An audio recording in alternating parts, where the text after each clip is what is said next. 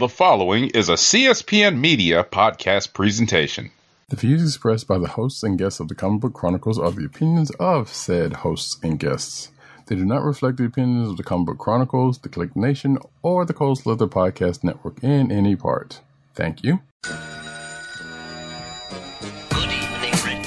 Would you believe it's Dr. Doom? What's on your evil mind? Hold your insulting tongue and mock my words well. How about this rumor that you are really hired by Mr. Stark?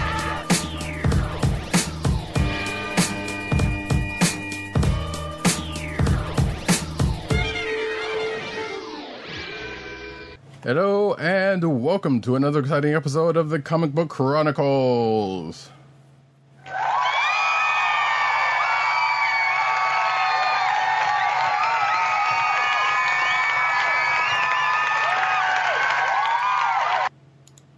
Yes, folks, we are back again this week, despite the snafus of last week. I am your host, Roddycat. You can find me at Roddycat on Twitter. You can also find me at News Nerds Need on Twitter. You can also find me on Instagram at CBCaps.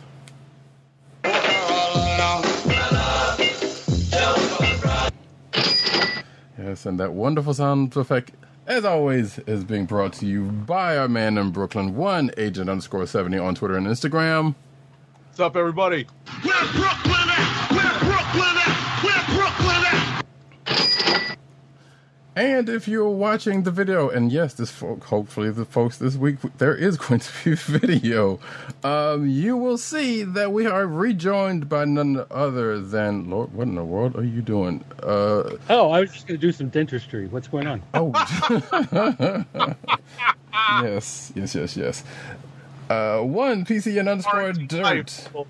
Yes, PCN_Dirt on Twitter, PopCultureNet on Twitter, PopCultureNetwork.com, and all his umbrella sites therein, and also the Vine replacement Byte, BYTE, under Comic Reviews, no vowels. Springfield, it's a hell of a town. It's really not. It's a terrible town. Don't ever come here. I mean, but which one? Which one? Like, the one where The Simpsons is? Or the one where G.I. Joe is? We're more like the fake town the Cobra set up in G.I. Joe in order to make everybody go crazy. Yes. Oh! Shout out to YouTube where I see one a homie of mine. What up, Tito? Is in the chat. Yes, folks, we do record live every Thursday night, 9:30 p.m. on the Click Nation's YouTube channel. That's DKALIQNATION. And actually, you could also go to, you know what? I'll save all the rest of that for later. Let's just go ahead and get into the rest of this. You can find this here podcast on the Cold Slither Podcast Network at CSPN.US. Do it today. You can also find this here podcast on your podcast perusal place of choice, whether it be Google Play, Apple iTunes, Spotify, or the Cold Slither Podcast Network's SoundCloud page. And yeah, like I said, we do record video. Hi, Mom. Anyway, we are you're so silly, Tito. We are actually have some new releases this week, folks. Believe it or not, this is one of those weeks where new books have actually come out in a good clump to where we can actually talk about them. Because, we're still kind of in that moment where, it's not happening that swiftly. But, slowly but surely we're getting back out of that. Like, the new releases are coming more and more frequently, and we're getting back into a steady pace of stuff that is happening. And also shout out to Matt Wayne 97, who says he can't watch tonight, but he'll be here. Who's always here at Spirit. We got to have him on again one of these days. Maybe... Yeah, we'll listen about next week's thing. He'll be on for that if he wants to. But we'll talk about that in the show. So, folks, let us get into this week's books. Starting off with Justice League number 47. So, who wants to? Don't everybody talk at once. I'll just start with the broad overview. This is the last issue in what I think is a 3 or 4 issue arc. Involving recent happenings with Jim Corrigan, the host of the Spectre, and how that has played into several parts of the DC universe, including Themyscira and its link to Tartarus, which was traditionally understood to be where the Titans of old had been imprisoned by the gods of Olympus after they were overthrown by the gods of Olympus. So that's essentially where we find ourselves over the course of the last several issues. And what happened at the end of the last issue is apparently a being, and this is mild spoilers because it essentially opens up with this character, a being that is essentially the spirit of Tartarus or the embodiment of Tartarus, emerges from this passage, and it's taking on the entirety of the Justice League, while Jim Corrigan is I guess wallowing is the best way to put it. So that's where we find ourselves at the beginning of this issue. You guys can chime in as necessary, but essentially, this Tartarus is taking on the entirety of the Justice League, and the spirit of vengeance that Jim Corrigan had essentially rejected is running rampant across the world and is infecting pretty much every denizen, every living being with the. I don't want to call it the spirit of vengeance because it's not exactly what I think of. I think of, hellfire and brimstone and motorcycles. But I'm a Marvel guy, so that's why. Well, but it's not. They kind of briefly discussed that it's not without a human tether. What comes out isn't really vengeance; it's more revenge. Gotcha. Without that human tether to, figure out how to judge. So basically everyone is just going nuts, and every small grievance they've held against anyone else is turning into a major fight, including, and I will give them credit for this, they mentioned in Liverpool, the Finches, which is Everton. Everton is the other team that's in Liverpool, and they mentioned the Hammers, which is West Ham. So they have the Everton fans versus the West Ham fans, the Finches versus the Hammers, going at it in a bar. Which would have happened anyway, regardless of any prodding by the spirit of vengeance. Let's be honest. So that was actually an accurate reference. Yeah, there actually is a team called the Finches. Well, I mean, they're Everton, but everybody calls them the Finches. Soccer hooligans.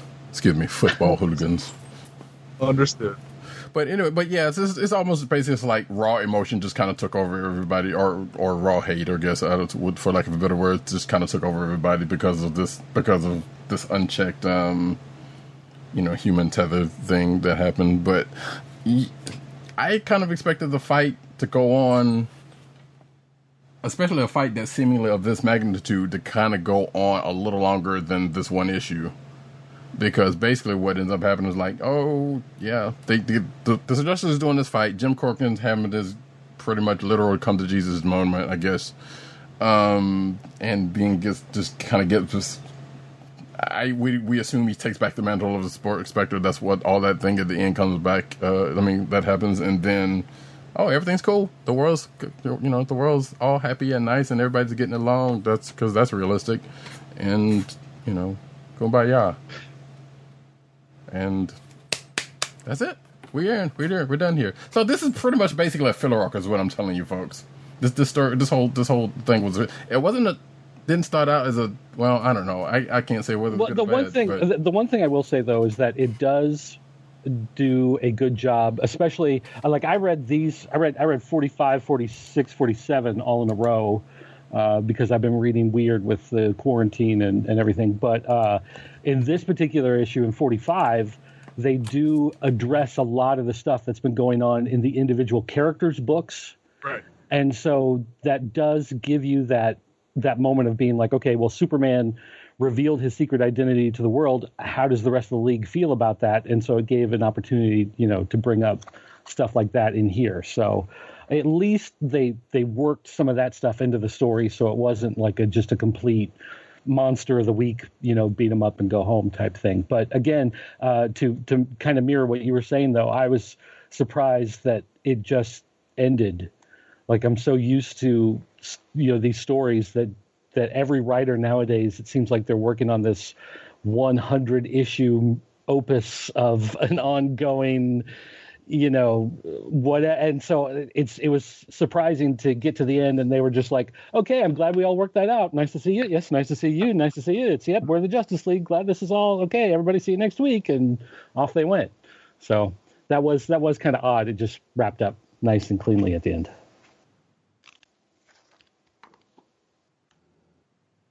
I don't know. I mean, just to piggyback on the idea before we move on. There was some news in last week's show that we shared about was it Joe Bennett, the artist on the Immortal Hulk, letting the cat out of the bag that Immortal Hulk is going to end with 50 issues, and I was of the opinion that 50 issues is a really good run for a book that has have maintained essentially a core creative team of Al Ewing and Joe Bennett with fill-in artists and maybe like a fill-in writer here and there for like a crossover issue, but otherwise that's a pretty good run. So who's the creator on this? Is it Venditti? Yeah. Right. I mean, I don't know how long he's been writing Justice League. I don't know if he has like He took over for Snyder. Oh, okay. So he's been on it for a while then. Snyder's been off for a little while. I think it hasn't been that long. James Tynion IV, I think, took over first. Oh, immediately. Yeah. Okay. Yeah, and then Venditti came in. All right. So who knows what kind of plans he has? Maybe he's just starting to get his feet wet. I don't know. But all I meant when I brought that up is that I guess for as much as we want these kind of less involved stories, part of us still wants that like epic run. As long as it's epic, as long as it's something that's worth following, we're willing to stick through. Like Jason Aaron's Thor, through its ups and downs and character changes. I stuck through that whole thing and it was worth it for me. But not everyone's going to be able to do like a 9-year run on a book. So yeah, and it's still not. I mean, it was, even if you jump in 4 issues, you still get. I think the last issue felt mostly like a filler issue, where it was basically just them fighting a bunch of angry Amazonians, just trying to get to that gateway to hell. So, right. I mean, it was an issue that was just pretty much like a bunch of Amazon warriors going, "We hate men." And there's this other man that came through, and they go, "Yeah, we're trying to find that man."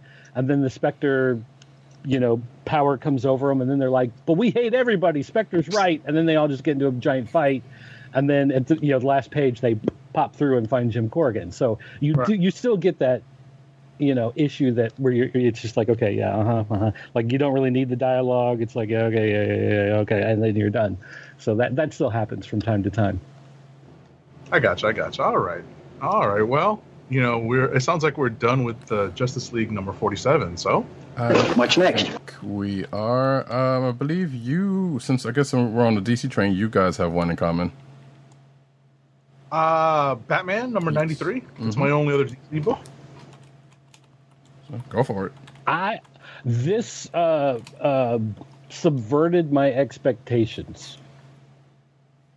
Okay, how so? You thought it was going to suck, and it actually was halfway decent? Okay, yeah, that's fair. Okay, because I know that that's kind of like your attitude with the Tynion run so far on this. Well, not so much. Like, I won't say it sucks, especially compared to what it came out of.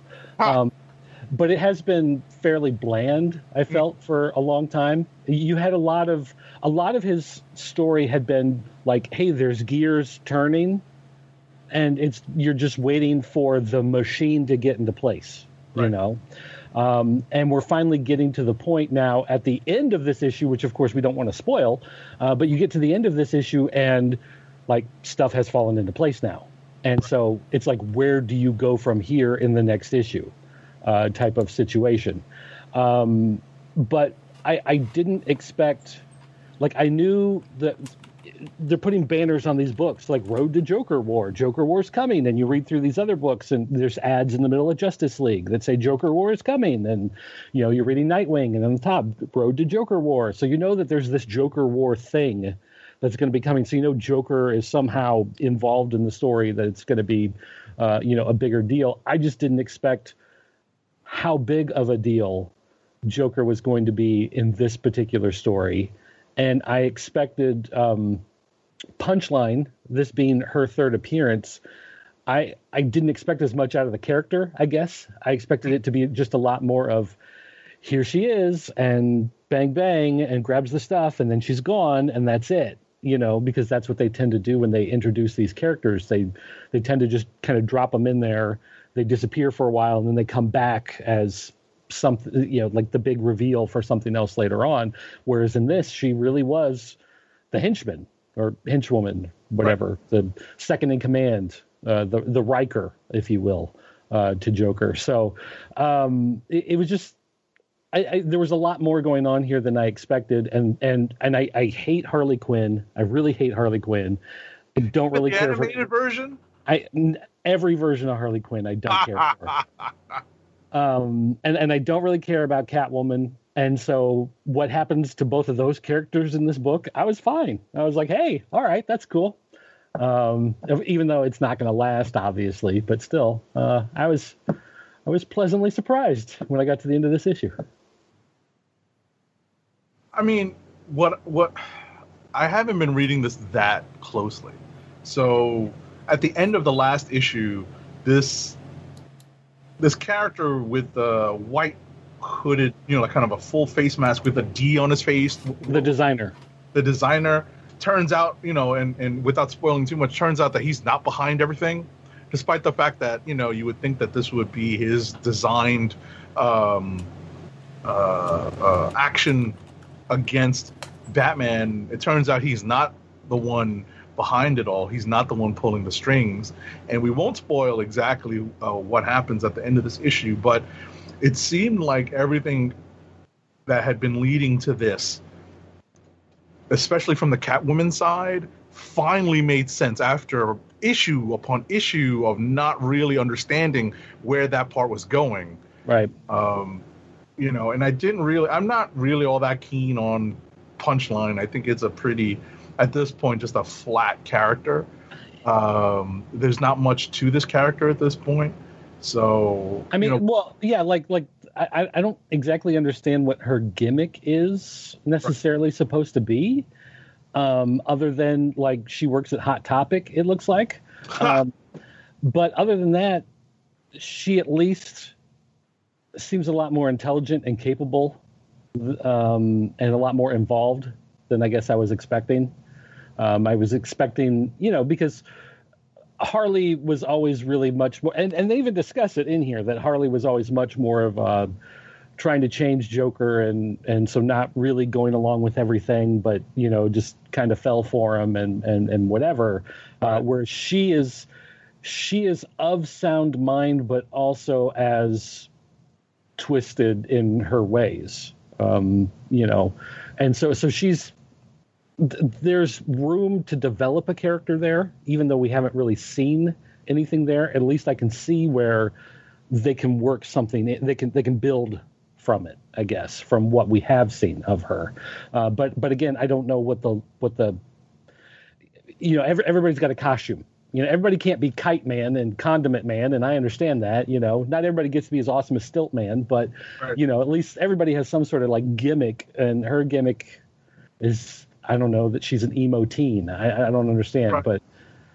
But anyway, but otherwise, like I said, the story had a lot more going on than what I was expecting. And I guess part of it is the story starts and Batman's kind of explaining he figured everything out.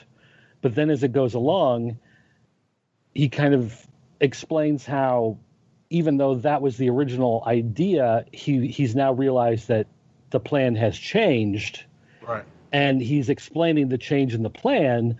And then you find out that there were more changes in the plan that he hadn't even figured out yet. And so, again, like I said, it just puts everything into place where you're like, I don't even know exactly where they're going to follow up with this going forward. And we've gotten some, hints. We've gotten some little tidbits of news here and there about certain things going on in the DC universe with certain characters. So we kind of have an idea of some basic things that are going to be happening. But as far as turn the page, go to the next issue, where exactly is this story going to go from here? It's really tough to say. And that I enjoy. Good. I enjoy not knowing exactly, not having everything telegraphed out precisely, 3 issues in advance. Right. I mean, I definitely appreciated the swerve. The swerve in the story. And it made sense. That was the other thing. Right. Like you could go to that swerve and it works. It wasn't completely out of left field. It wasn't, it wasn't a completely illogical move just for the sake of swerving you, like we've seen in some other things recently. This made sense once you think about it and you dig, an extra layer deeper. Right. I mean, at the end of the day, I agree with you in that regard. I just felt like maybe we're just getting old. I was just like, again, really? You know what I mean? I was just like, oh, okay, so it's a slightly different take on whatever plot might be being hatched. But again, it's this character. But, we'll see where this is going, because this is actually, I think, a relatively novel concept in the long history between this character and Batman. So.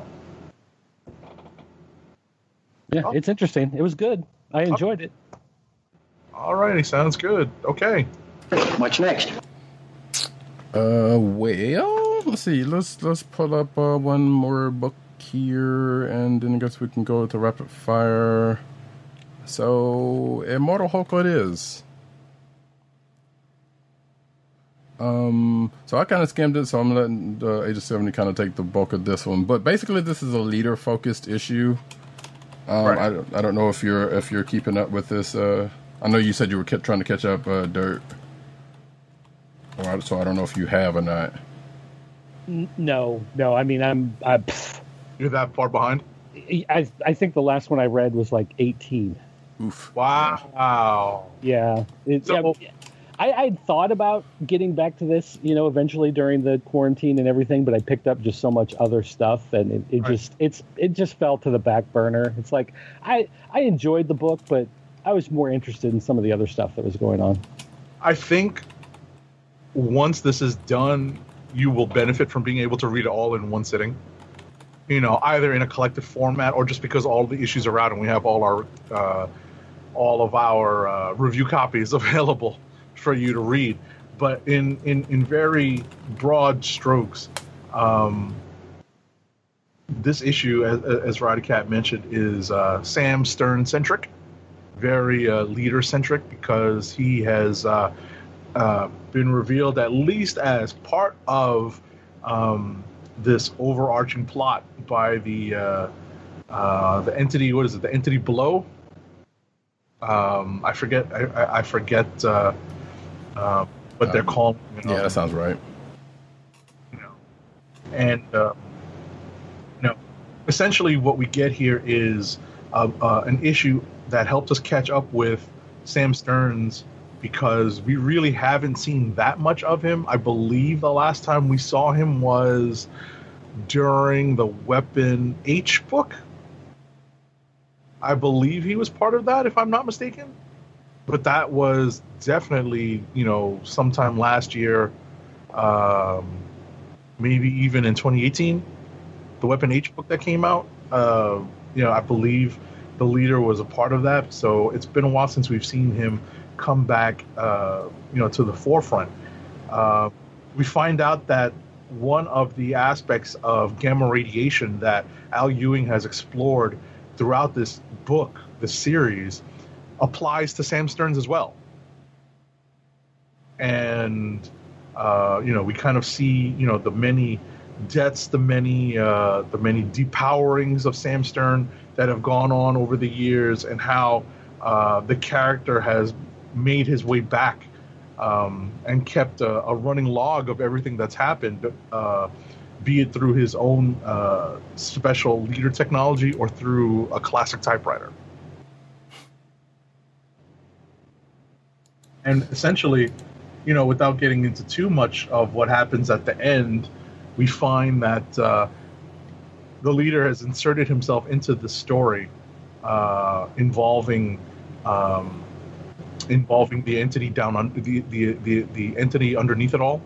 He who was underneath it all, I think is what it is. So he's not part of the initial storyline, but he inserts himself partway through and makes himself part of it. So it's an interesting twist. It's an interesting, I hate to use the word again, but it's an interesting swerve for the character and for the story.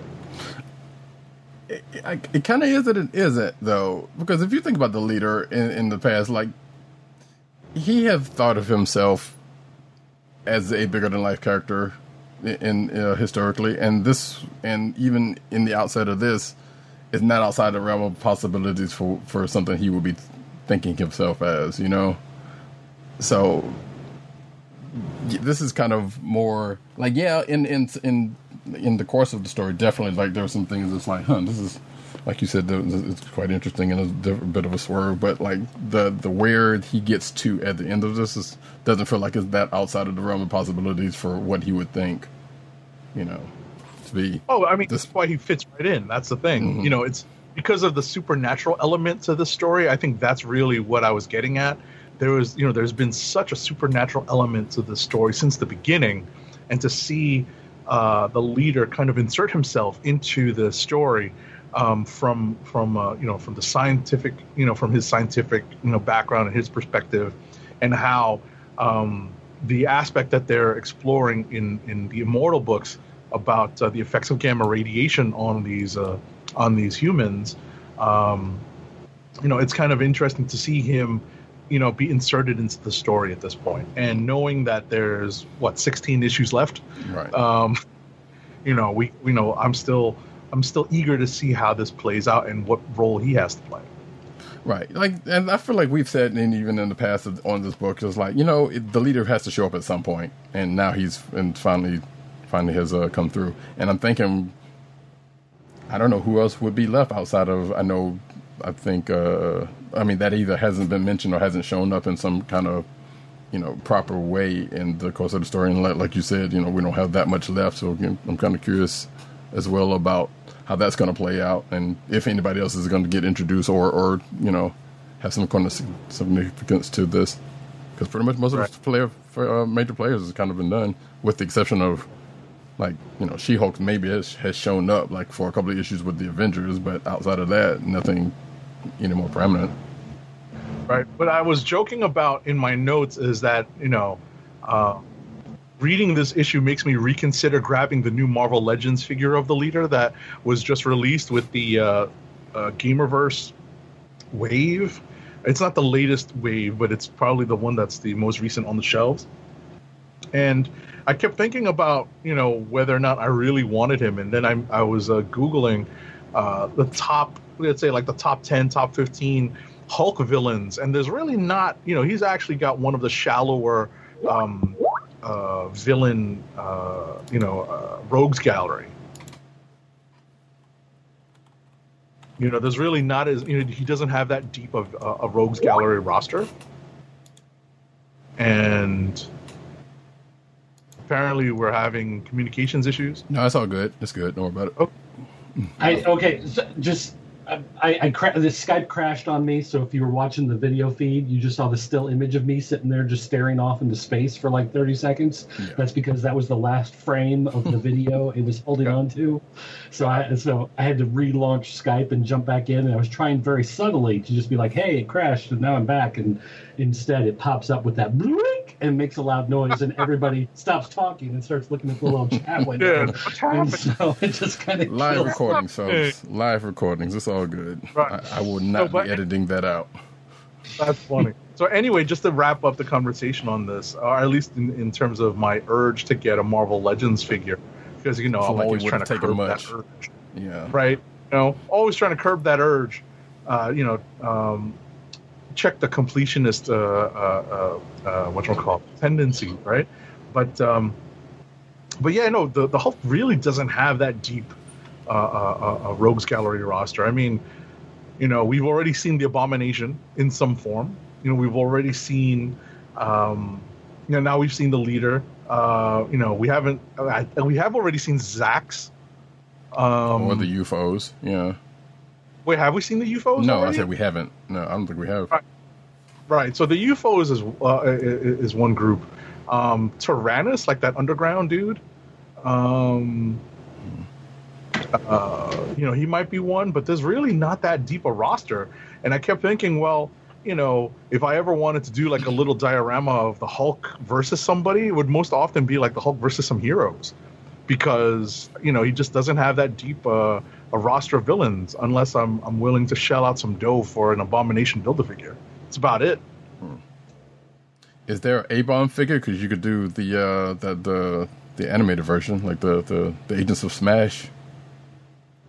That's true. I mean, in the previous iteration of Marvel Legends, they did, but under Toy Biz, but not under Hasbro. You know, I'll just have to be patient. But like I said, other than maybe dishing out some dough to get a completed, or the rest of the parts that I need for the Abomination Build-A-Figure, there's not going to be anyone to have him go up against. Although I'm definitely tempted to. Now that I'm doing scenes from comic books, I'm like, oh. You know, there's one of my old favorite comics from when I was a kid was Hulk 300, where it's essentially like mindless Hulk against the entirety of New York City, and like it's a great issue. You guys should go back and read it. It's actually pretty cool. Shout out to Marvel Legend. I mean, it's Marvel Unlimited, which is not a sponsor, but just saying, it's a good service. Exactly. All right. So yeah. I guess unless anybody else got a book they want to really throw about and talk about, we can go ahead to rapid fire. You good? Nobody? Okay, cool. Good? Spin it. I'll spin it up.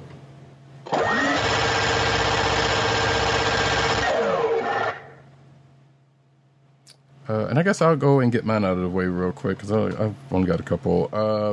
I know Dirt's read this one, so feel free to chime in. Transformers versus Terminator #2.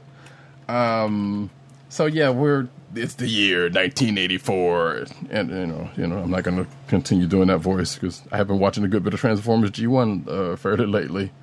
But so yeah, this takes place back in 1984 when, like, at the beginning, basically, of the animated series, or I guess the comics are the same, like whatever. But basically, the Terminator has come back in time to kill all the Cybertronians because that is his mission. And in this issue, we find out what the whole of that mission was, but not without, you know, Megatron waking up first and, you know, making his proclamations and wanting to destroy the Autobots before they wake up. But then the Terminator just happens to come in and put a kink in the plan and is surprisingly effective against these giant, the 3 or 4, you know, giant Transformers that happen to be awake and are going against them until, of course, Soundwave, being the only, you know, competent person in the group, is the one that stops him briefly, you know. But outside of that, it was like, okay, yeah. So that happens,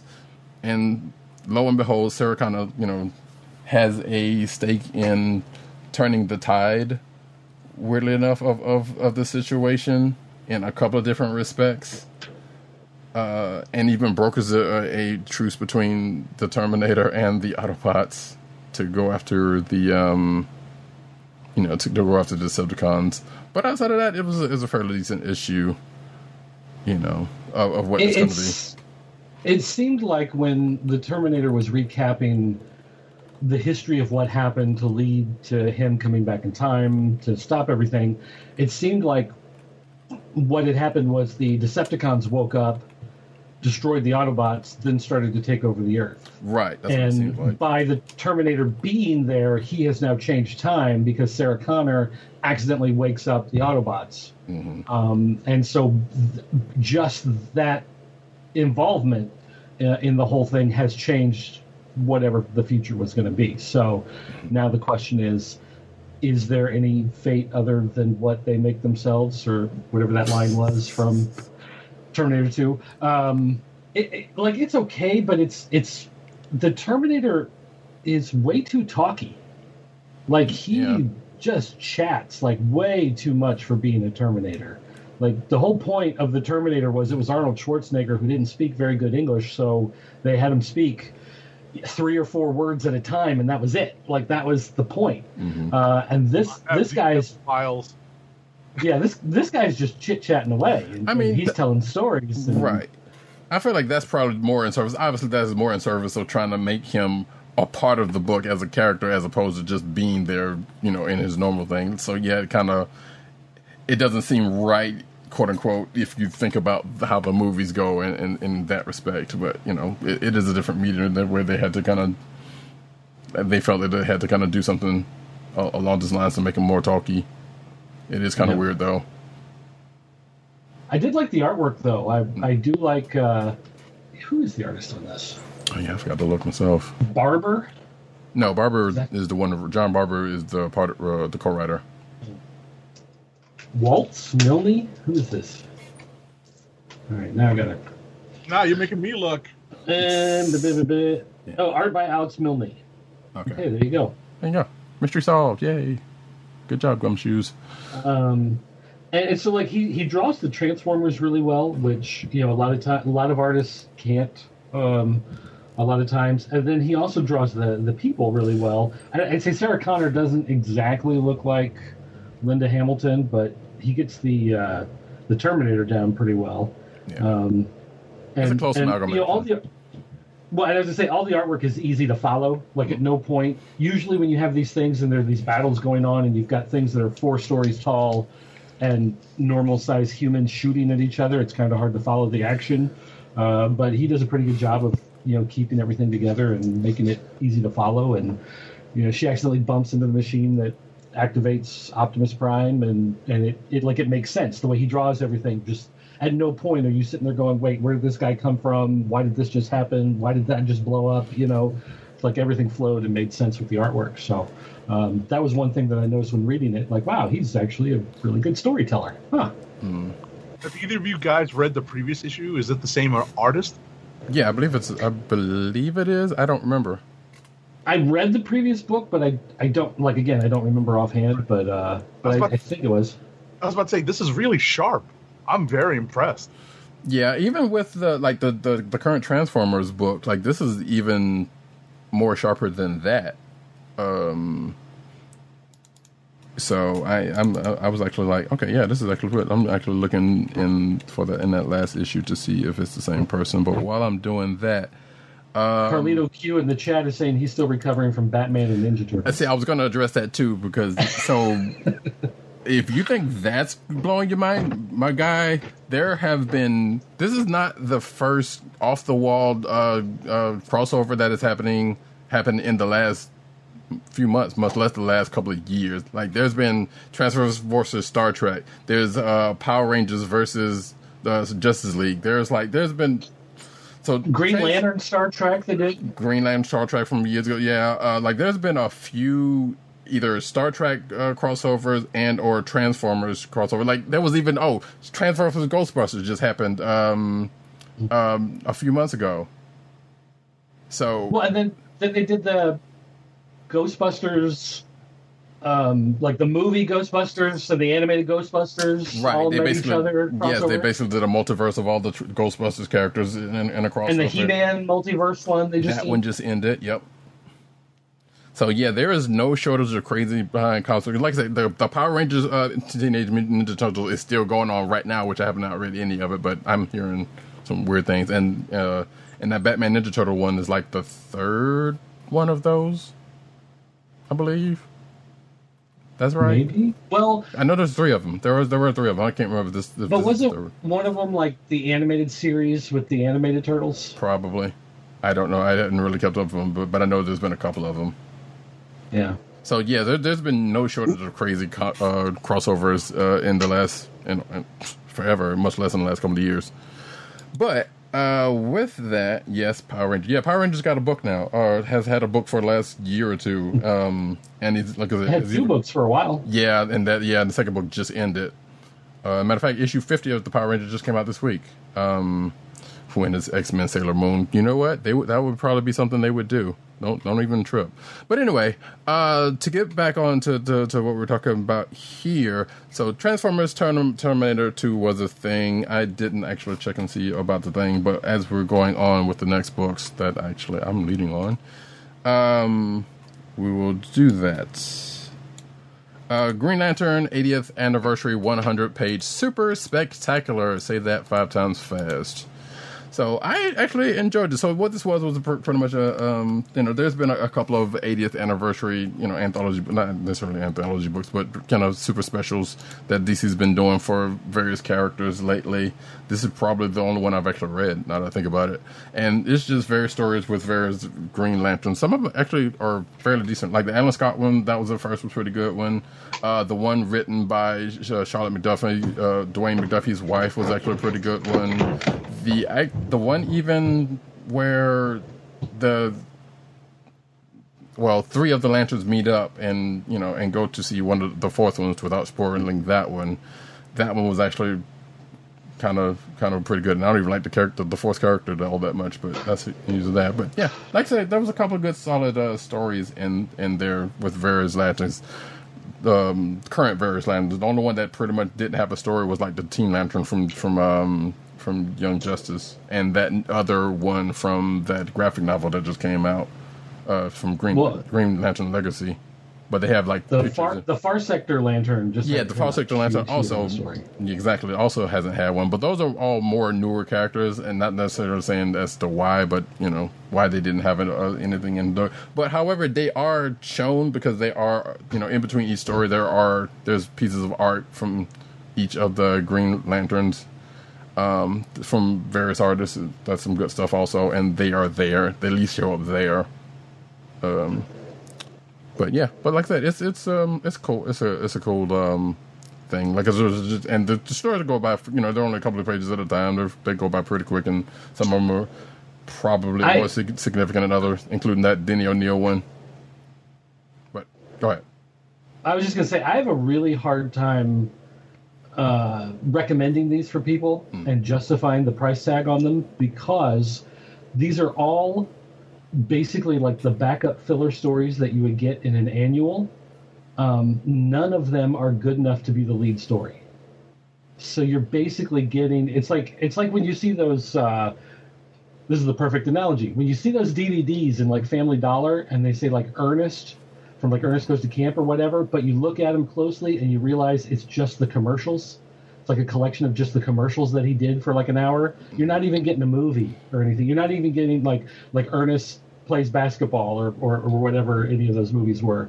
Like all you're getting are just like him talking about Dr. Pepper and Lewis Ford for an hour long. Like that's what these things are. It's like you're kind of like I'm kind of amused. But then it's like you read this story and it's like, okay, well, that story was kind of dumb. And then you read the next one and you're like, okay, well, that was interesting, I guess. And then here's one, Kyle Rayner doesn't understand why he's a Green Lantern and still doesn't know where he fits in the DC universe. Neither do I. Okay, let's, it's like a bunch of these things were just like, they were there and you can read them and the characters made an appearance. But at the end of the day, it's like I got done reading it going, the one story of them meeting in the bar would probably be the only one I would ever revisit at some point in the future. Like that's something they would probably collect when they do like Green Lantern 100 years in 20 years, and they do one of those hardcovers. That story will probably be in there, but that's probably the only thing out of this book that's going to make it into something like that. Everything else is it just feels like pages some editor had sitting in their desk, just to fill space at some point in the future. So, and especially with the price tag on these things being so expensive, I just really can't justify these things existing the way they do. I don't know.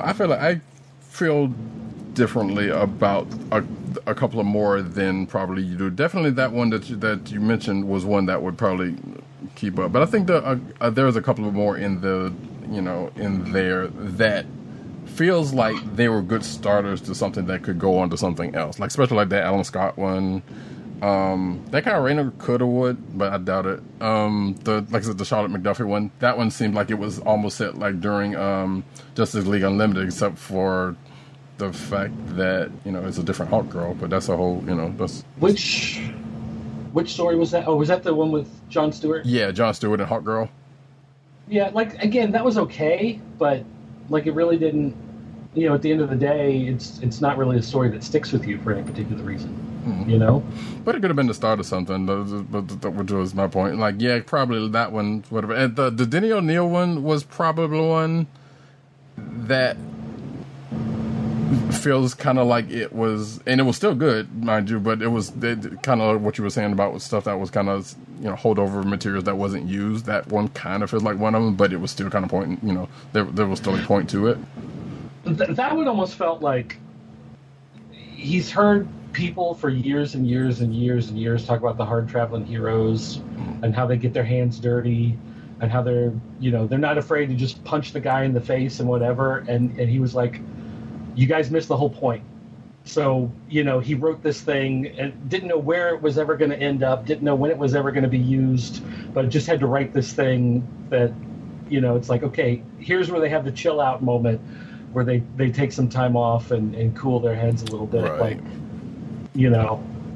just trying to address that, maybe a little bit, which again, it's interesting, but now that I've read it, it's like, okay, but I'm never going to go, hey, remember that story where Green Lantern takes a month off to read a book? I want to go read that one again. Like, that's not, I think it probably carries, and I guess just to sort of wrap the discussion on this book, I think that the Denny O'Neil story carries a little bit more weight now that he's passed, and it was just a coincidence that his last published work is in this Green Lantern issue. Right, and I think there's an article in in the news section about that later on. But yeah, how much was the book? Because didn't have that. $10, right? Yeah, $9.99. All of those, yeah, and all of those 100 pages are that much. Those anniversary ones, yeah. Yeah, okay, yeah, I see that as being a hard proposition. Well, yeah, especially when you get those Walmart ones that are 100 pages and they're $5. Right. Even though it's got some reprint material in it, you're still getting, several issues of material. Right. But if you're a fan of the Green Lantern Corps and hey, you're in it like that, go for it. I guess if you want to. All right, my last one. I'm sorry. Go ahead. That's. I was about to say that you hit the nail on the head. You have to be a real fan of the character to really invest in these 80 issues. Yeah. My last one is, and without spoiling it for PC_Dirt, Spider-Ham #5. And all I will say is that it was a pretty good ending to the silliness that the story was. I mean, it's Spider-Ham. What are you expecting? It was drenched in silliness. Right. I would say, because we didn't talk about last issue, I think the last issue was, if last issue was, well, if not last issue, the issue 3, and I can't remember if I had read it then. I'm pretty sure I didn't, because I did say earlier I hadn't read it, but issue 3 would have probably been like a potential click of the week for me, but I didn't talk about it at the time. But yeah, like I said, without belaboring the point, like it ended, or let's say it ends pretty well for what you would expect this to have, because it could have gone a couple different ways. And I haven't been keeping up with the particular series. I think I read the first, kind of turned off, but I read this and I kind of appreciated certain shots they took from current animated shows. Yes. They took shots of it. So I was like, oh, shots fired, man. Shots fired. Yeah, I also appreciated the ending. I might go back now and read the series in full. But yeah, I like the last issue of this miniseries. Yeah. And that is it for me. So whoever wants to take it next. I will go through. I think I've got the most left, so I'm going, or maybe PC on Twitter has the same amount left. I just have 2. Oh, okay. You want to do your 2? I'll just run through. Sure. Justice League Dark number 23. Okay, so basically what has been going on is you have every character except Swamp Thing appearing in Justice League Dark for the last 2 issues. And then in this one, they tease a long missing character from the DC universe is going to reappear. And you wonder, who could it be? Turns out it's exactly who you think it is. It's the one who had the great TV show on the DC app that was canceled. And so he is back now in the DC universe, and Justice League Dark brought him back. And it's one of those stories where they really kind of played with the everything that goes on with Swamp Thing has always played with comics. Whatever, it doesn't matter which writer has been doing it, they always play with the idea of, how do you bring a character back from the dead, and what is reality, and how do you play with these storytelling concepts, and there's just a lot of weird stuff that they're always allowed to do because it's a guy who grew out of the goo of the swamp and became a monster thing. So basically, Swamp Thing's back.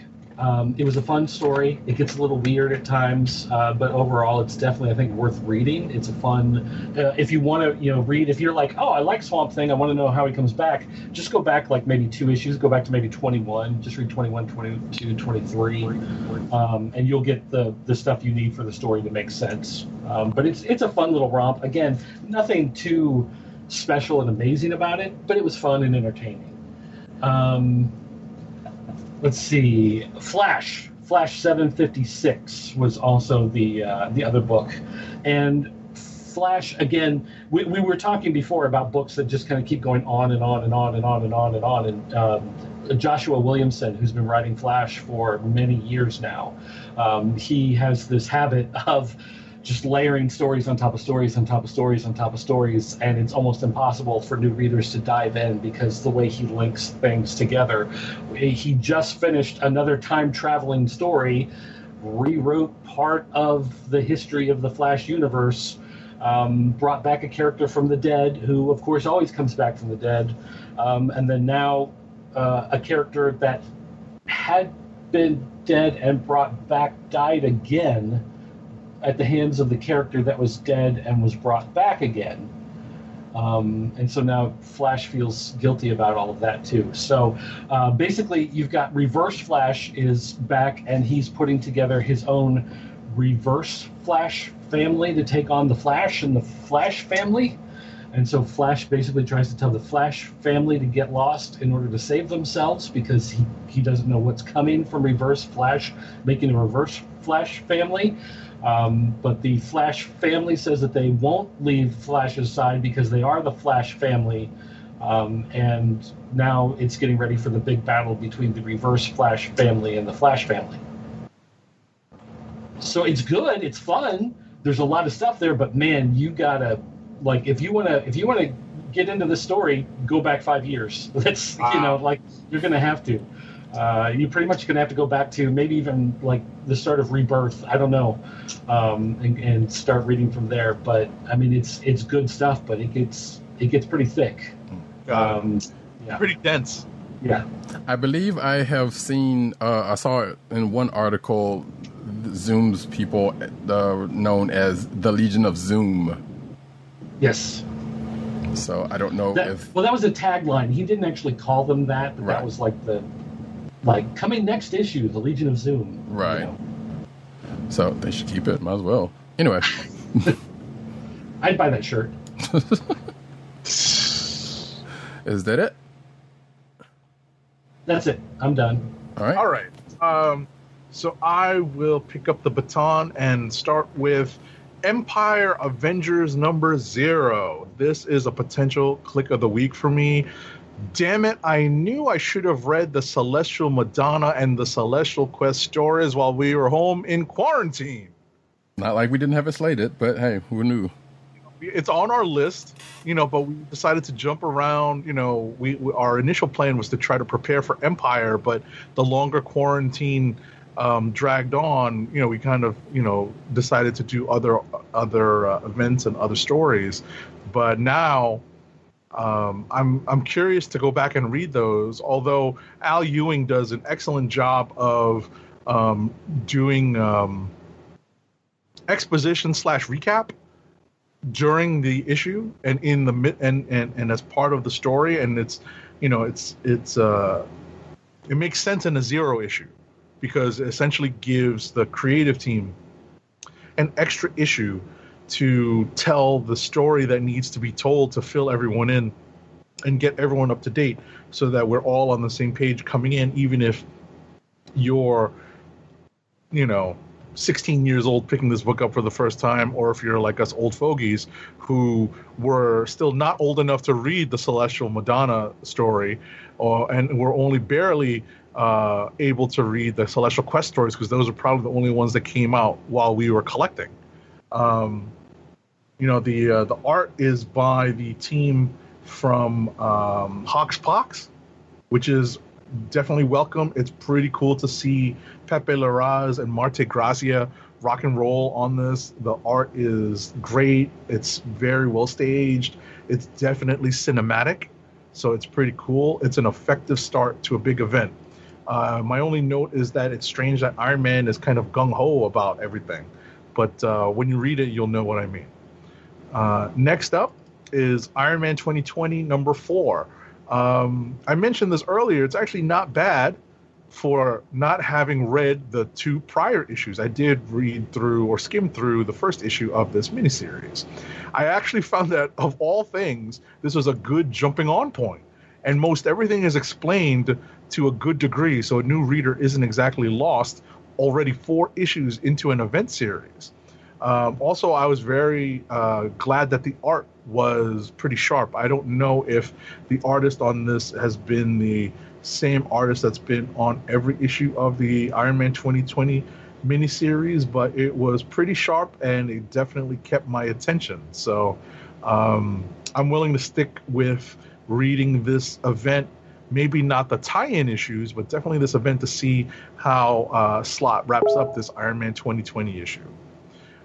Next up for me is Marvel Snapshots, Captain America #1. This is part of a series of stories curated by the original creator behind Marvels, that is the writer behind Marvels, that is Kurt Busiek. In this issue, it's I think it's a DC writer who's working on this, Mark Russell. And the artist he was the one who did Wonder Twins, and there was another book, and Snagglepuss. Yeah. Okay, it's Mark Russell, and the art on this is by Ramon Perez. It's an interesting take on a young man's adventure in a neighborhood in New York City that is rarely visited by the heroes of the Marvel Universe. The South Bronx, South Bronx. Shout out to Boogie Down Productions and KRS-One. And what happens after the brief fallout from the Mad Bomb? That's an old school Jack Kirby story from Captain America and the Falcon, when it was a team, when that was the title of the book. When after the brief fallout from the Mad Bomb hits an already struggling neighborhood. Now the timeline in this is a little murky, obviously, because the original story was told in the 70s, the late 70s, early 80s. But, it has Captain America in it, and depending on the sliding timeline, Cap doesn't get thawed out in the current Marvel timeline until after 9/11. So it's a little weird. Obviously Marvel's is kind of like that. It's not an Elseworlds thing, but it's meant to be kind of the old timeline before it started to slide. So that's how I think we're supposed to take it. Last for me is Thor #5, another potential click of the week. This is an outstanding issue. It's Donny Cates on script. It's Nick Klein on art. The Nick Klein art is appropriately epic. The revelations in this issue will have some impact on the Marvel Universe creation story for sure. Just to get everyone caught up on this, Thor is essentially teamed up with Galactus. He's acting as a herald of Galactus to forestall I believe it's the Black Winter, but there's some interesting revelations in this issue that will complicate things moving forward. So I definitely like the epic cosmic scale that Donny Cates is on in this book. It is, it's definitely a good follow-up to what Jason Aaron did for Thor for all those years. So it's definitely pretty exciting. And that's it for me. Yeah, Mark Russell is more commonly known as a satirist and novelist prior to his work with DC. But that is that. And I hear that Thor book is kind of there's definitely this issue is kind of has some far-reaching stuff. But we'll get to that in the news section. So, clicks of the week. Clicks of the week.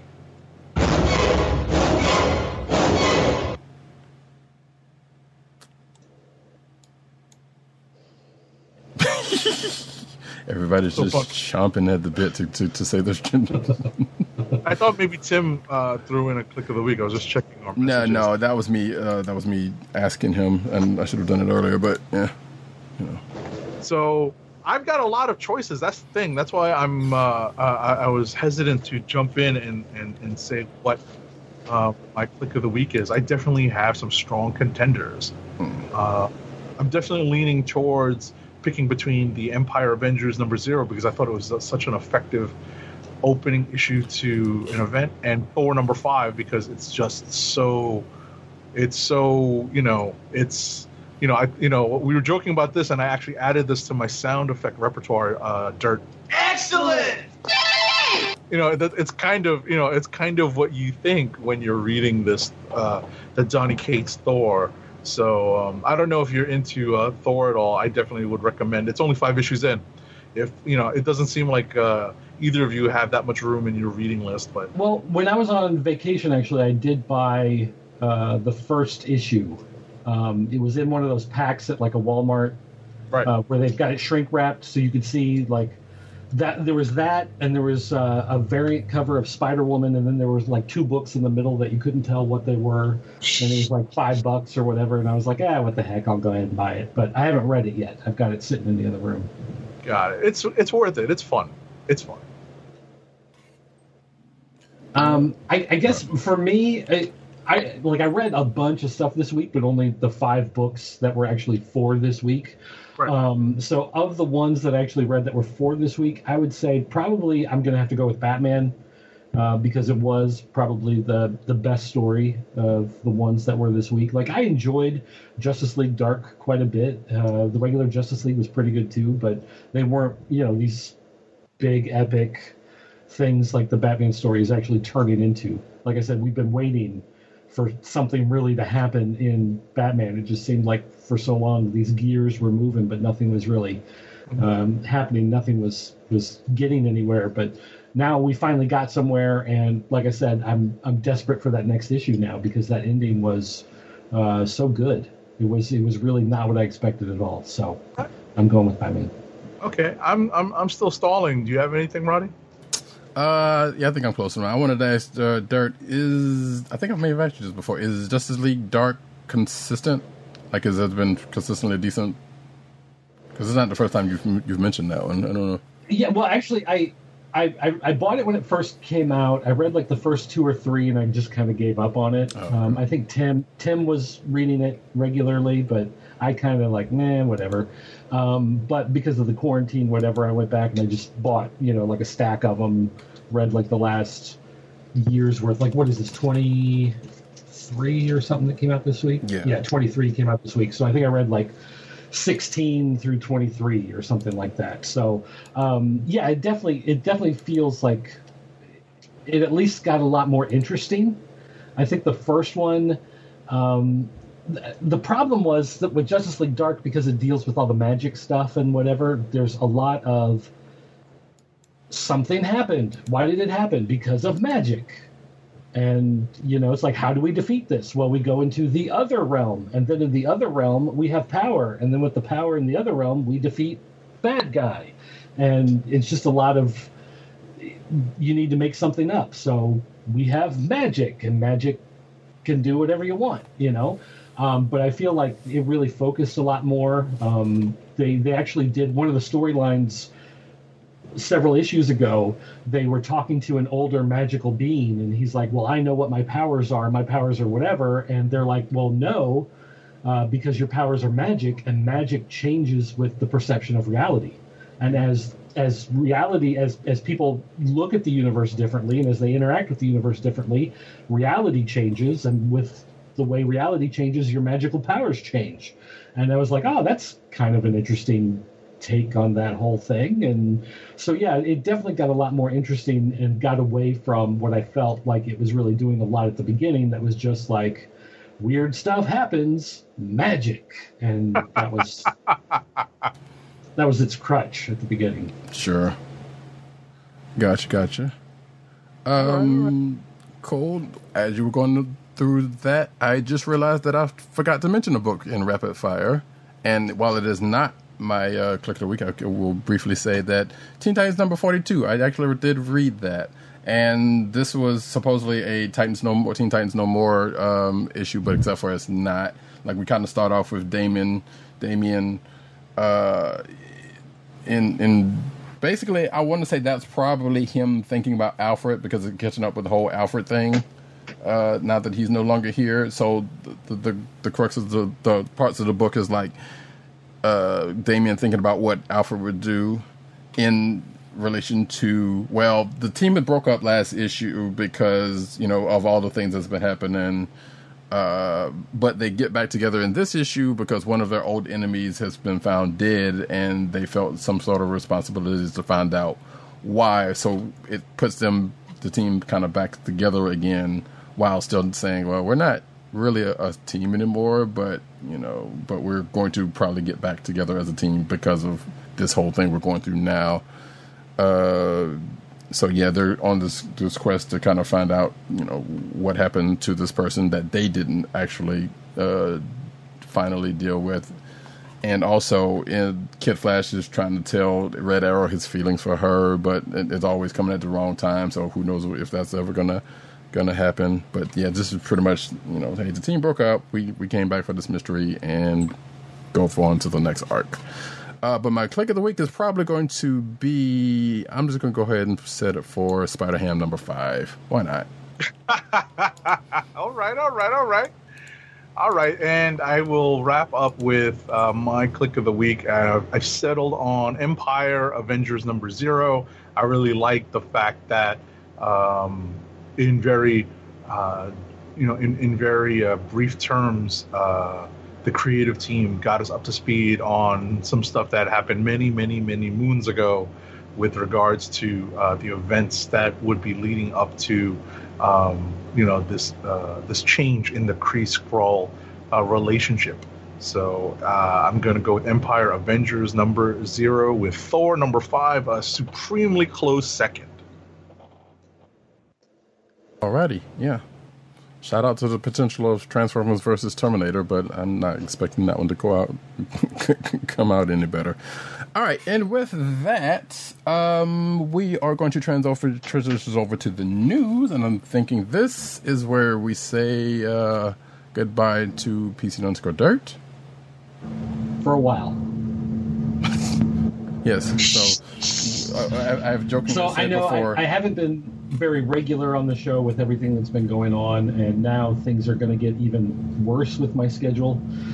So things got weird with lockdown, and now as things are being unlocked, things are getting even weirder.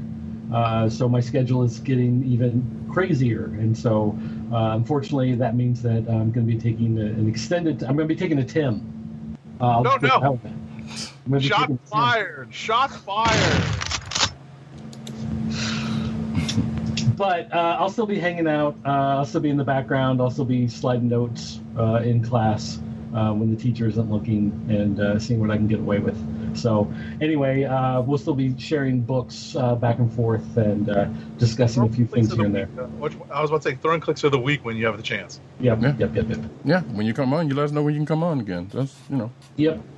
Well, and my hope is, like, there's sometimes we may get done early, Sometimes they may want to do it at like 4 in the afternoon instead of doing it at 8 o'clock at night because of some other thing in somebody else's schedule and whatever. So if things happen to work out, I may just pop in at the last moment. You might see me just appear out of nowhere. But we'll see what happens. So there you go, folks. We ran through our allotment of dirt, and now he is saying adieu. All right, guys. Thanks for having me. I'll talk to you later. All right. Talk to you later. Later. And now we will go on into the news, but first, an ad read, sir. First ad read of the night. I forgot to tell you which one I was going to do first. I'm doing Wink, the personalized wine club. Wink is a world of wine delivered right to your door. From rosé to Cabernet to Torrontés, Wink has over 100 styles of wine to discover. Ever try an orange wine? Wink connects you to a world of exclusive wines tailored to your taste and delivered directly to your door. Wink delivers 4 bottles of wine to you every month with free shipping. You can pick your own bottles or let Wink choose and match to your taste. It doesn't cost a thing to become a member, and you can skip or cancel anytime. And now the listeners of the Comic Book Chronicles can enjoy an exclusive discount of $20 off your first order. To place your first order with $20 off and to help keep our show free for you, go to our network website at cspn.us/wink. That's cspn.us/WINC. Wink Wines through CSPN. Do it today. Now we get into the news.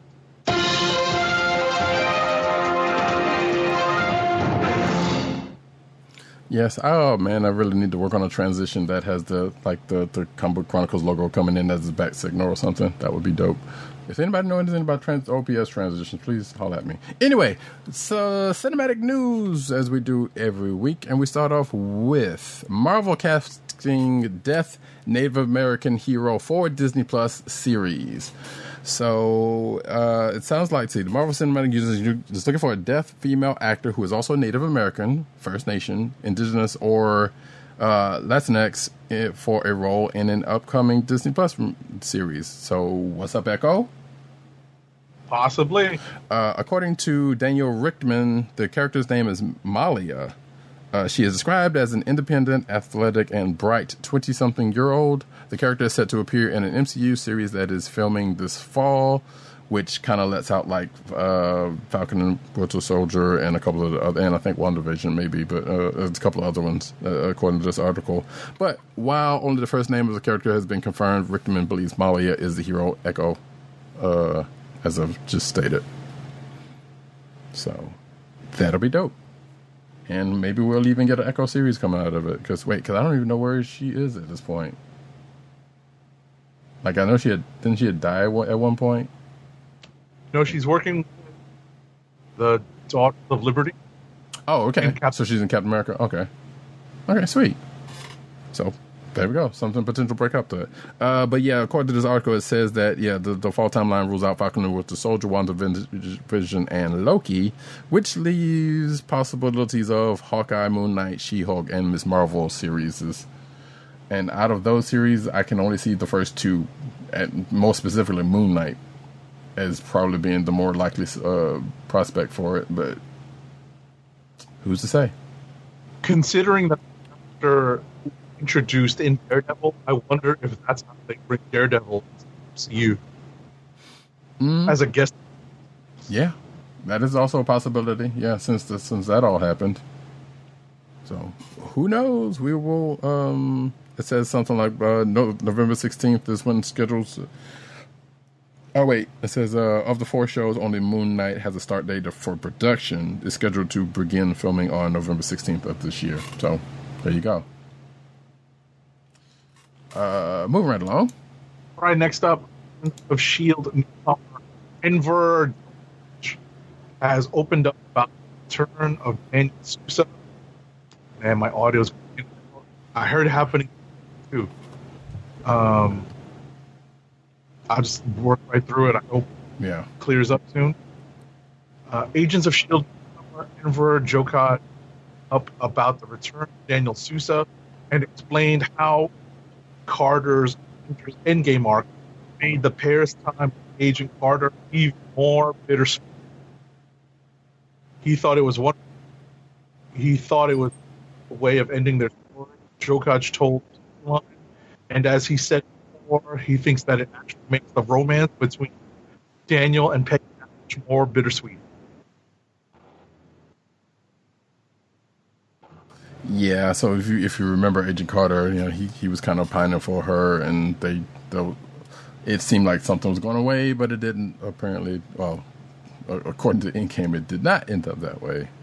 And Agents of S.H.I.E.L.D., and yes, he is on Agents of S.H.I.E.L.D. during their time jump right now, which is, I believe, leads into the next story, which is Agents of S.H.I.E.L.D. moves up the MCU timeline. So this is a spoiler warning for current episodes of, or the current episode of Agents of S.H.I.E.L.D., which I have yet to see, but. And because I'm a couple of issues behind, I'm a couple of seasons behind now that I think about it. But yeah, so Agents of S.H.I.E.L.D. took a time jump. They were basically almost Legends of Tomorrow style, jumping around time. I think going forward in time, or they went back in time to the beginning of S.H.I.E.L.D., and now they're kind of slowly going forward. And it sounds like Sousa, the aforementioned Sousa, came with them, according to the trailer.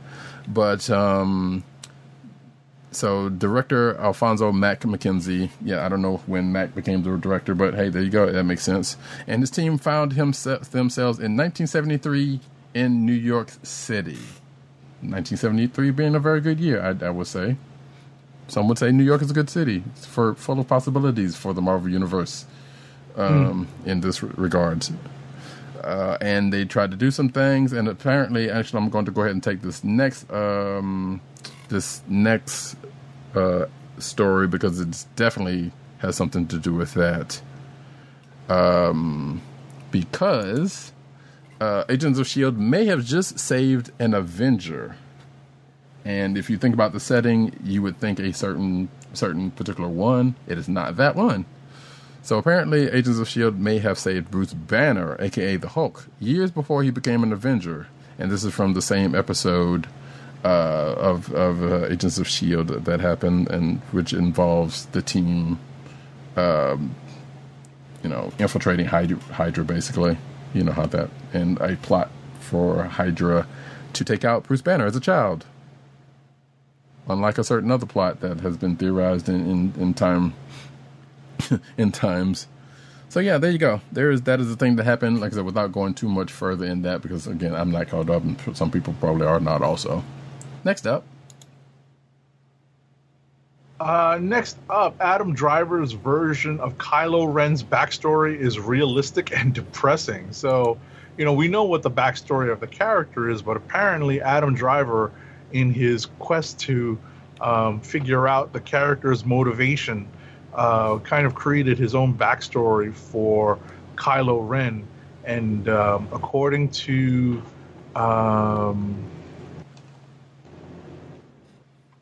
Lev Grossman, the Magician's author and the writer of one of the early big previews of The Rise of Skywalker, Adam Driver told him that both Han Solo and Leia were way too self-absorbed and into this idea of themselves as heroes to really be attentive parents in the way a young and tender Kylo Ren really needed. There wasn't really that much of it in the movie, so he thinks that we have to assume his childhood sucked. Okay. I mean, that's obviously not. So one way to look at it? Yeah, that's one way to look at it, how some people wouldn't want to see Han and Leia, but at the same time, that actually, I feel like that could be something that could have actually borne out. It would make some sense. So, but hey, we don't know the real story. There you go. That's just it's an interpretation of the situation. So, next up, Transformers War for Cybertron Siege trailer announces July premiere on Netflix. So yay, that new that Transformers War for Cybertron thing is going to come out soon.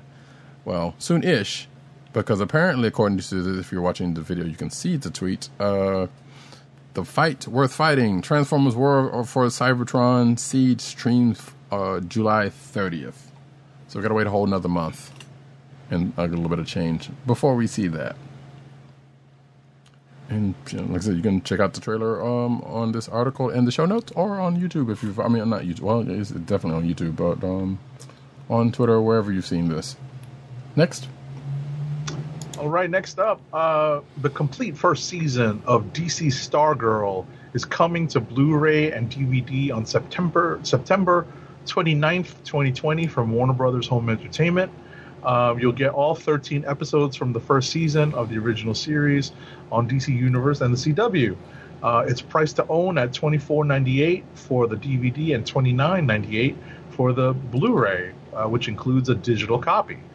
It's also available to own on digital via purchase from digital retailers. Okay. Yeah. The funny part about it is, like, I keep seeing things about that show and totally keep forgetting to actually see what it's about to check it out.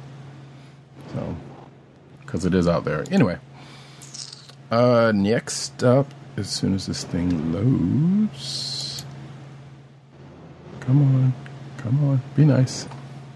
Alrighty then, fine. The Flash movie could bring back Michael Keaton as Batman in a new alternative universe. So, yeah, there's a potential chance that, the Flash movie could bring back Michael Keaton as the aging Batman, according to a new report. As reported by The Wrap, Keaton is currently in early talks with Warner Brothers to reprise his role he played in 1989's Batman and 1992's Batman Returns. There's still a chance that things will fall through, but if everything works out, Keaton will appear as Batman in an alternate universe accidentally created by The Flash. The Flash movie is loosely based on Flashpoint DC Comics storyline from 2011, so that should just be the start of the mind-bending, dimension-hopping. You know what? Why not? I wouldn't mind seeing. I don't know if Keaton has been thinking about trying to suit up again, but I'm down for it. It's pretty much my favorite Batman anyway. I was about to say he's got bills to pay, so. Well, I mean, sure, but I feel like Spider-Man set him up for fairly decently, or at least for temporary reasons. But you're right. You got to get them bills out there. So, and I feel like he's still working somewhere. We just don't know. Nothing's come out yet. But hey, it'll be good to see, regardless. Next up. All right, next up in sad news, Joel Schumacher, costume designer turned director of films, including St. Elmo's Fire, The Lost Boys, and Falling Down, as well as 2 Batman films, died in New York City on Monday morning after a year-long battle with cancer. He was 80. So most comic fans will remember him as handling the initial 1989 Batman movie that started that particular franchise. Wait, what? Actually, not started. Handled the reins after Tim Burton left, that is. So the first movie by Schumacher, Batman Forever, starred Val Kilmer, Tommy Lee Jones, Jim Carrey, and Nicole Kidman, and that grossed more than $300 million worldwide. Bat nipples. That's right. Yes. So yeah, these are the movies that people speak less of. The Batman movies specifically that people think less of, but sad to see him go. Apparently, wait, it says here that I had Michael Keaton on the brain, so I was like, wait, he did the first ones. No, that was Tim Burton. Right. Yeah, he was handed the reins of. But anyway, apparently, yeah, I did not know he was a costume designer. I did not also know that he was openly gay, and I think, I don't know, according to this article, he introduced, kind of equated the two by introducing the bat nipples and leaning into the long-standing latent homoeroticism between the two characters. In 2006, Clooney told Barbara Walters that he had played Clooney told Barbara Walters that he played Batman as gay, which I don't think came across like as well as he think it did. Right. But sure.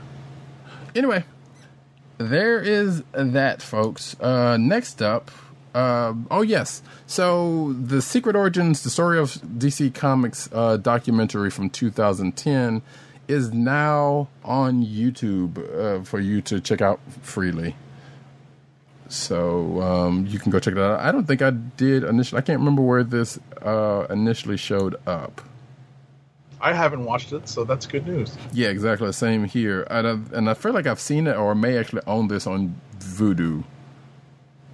Because it was something that they put out like as a standalone product and not with something.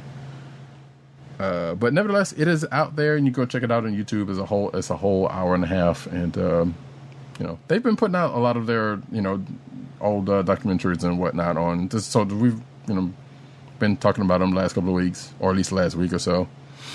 But yeah, check it out. Next up. All right. The Flash, Wonder Woman 1984, and every other DC Comics show and movie may not be participating in this year's San Diego Comic-Con, which went virtual in the wake of the pandemic. That's because Warner Brothers is actually planning its own virtual fan experience centered around the comic book publisher's many properties for August. So on August 22nd at 10 a.m. Pacific time, that is, what would that be? 7 o'clock? Jeez. No, 10 a.m. No, so that would be 2 o'clock. Sorry. Yeah. 2 o'clock Eastern time. 2 o'clock Eastern time, Warner Brothers will launch DC Fandom, a free global online event boasting big announcements and new content from across the DC's TV, movie, games, and comics, and only available for 24 hours, the studio announced Tuesday morning. As of right now, the massive endeavor will include the cast and creators of the following DC titles: Aquaman, The Batman, Batwoman, Black Adam, Black Lightning, DC Superhero Girls, DC's Legends of Tomorrow, DC Stargirl, Doom Patrol, The Flash, Harley Quinn, the Snyder Cut of Justice League, Lucifer, Pennyworth still around? Shazam, The Suicide Squad, Supergirl, Superman and Lois, Teen Titans Go, Titans. Wow, there's a lot of freaking stuff. I didn't realize there's a lot of this stuff out there. Mm-hmm. Titans, Watchmen, Young Justice, Outsiders, and of course Wonder Woman 1984. You can also expect some news about WB games and comics too. I didn't realize that DC had that much television and movie property ongoing and upcoming, and the only thing that's not is Watchmen, because that's, you know, firmly in the past unless they announce the sequel. Well, I mean, some of that is actually old also, because like Young Justice Outsiders was last season of Young Justice. So it's stuff, they're basically saying all the stuff they'd have had, you know, of recent, you know, not just stuff that's coming out, but stuff they've had in the past, just kind of letting folks know. So, but yeah, if you're watching the video version of the podcast, you will see the website for DC Fandom that I'm putting up with some of the subsequent information that you can go check out for yourself. So here's another con we can go to this year. Yay. Okay. Next up, Scott Pilgrim may see new life in animation. So apparently Scott Pilgrim vs. the World is about to turn 10, and we may soon see a return to it in a whole new way. In a new oral history of the film, director Edgar Wright mentioned, I hate Autumn Float playing stuff, good gosh. Mentioned that there are rumblings about continuing the franchise in animation. There are some plans, and there's nothing official yet. And there are some plans to revisit the material in an animation way, Wright said. We've been talking to Brian Lee O'Malley, the creator of Scott Pilgrim, and Jared LaBeouf, the executive producer, for a while about it. And they said, what if we did something from the books in anime form? It's being discussed as we speak. So, fans of Scott Pilgrim or the Scott Pilgrim movie, which actually was pretty good, have this to look forward to whenever that happens, when and or if this happens. Next up. Now we're transitioning to comic book news, correct? We are.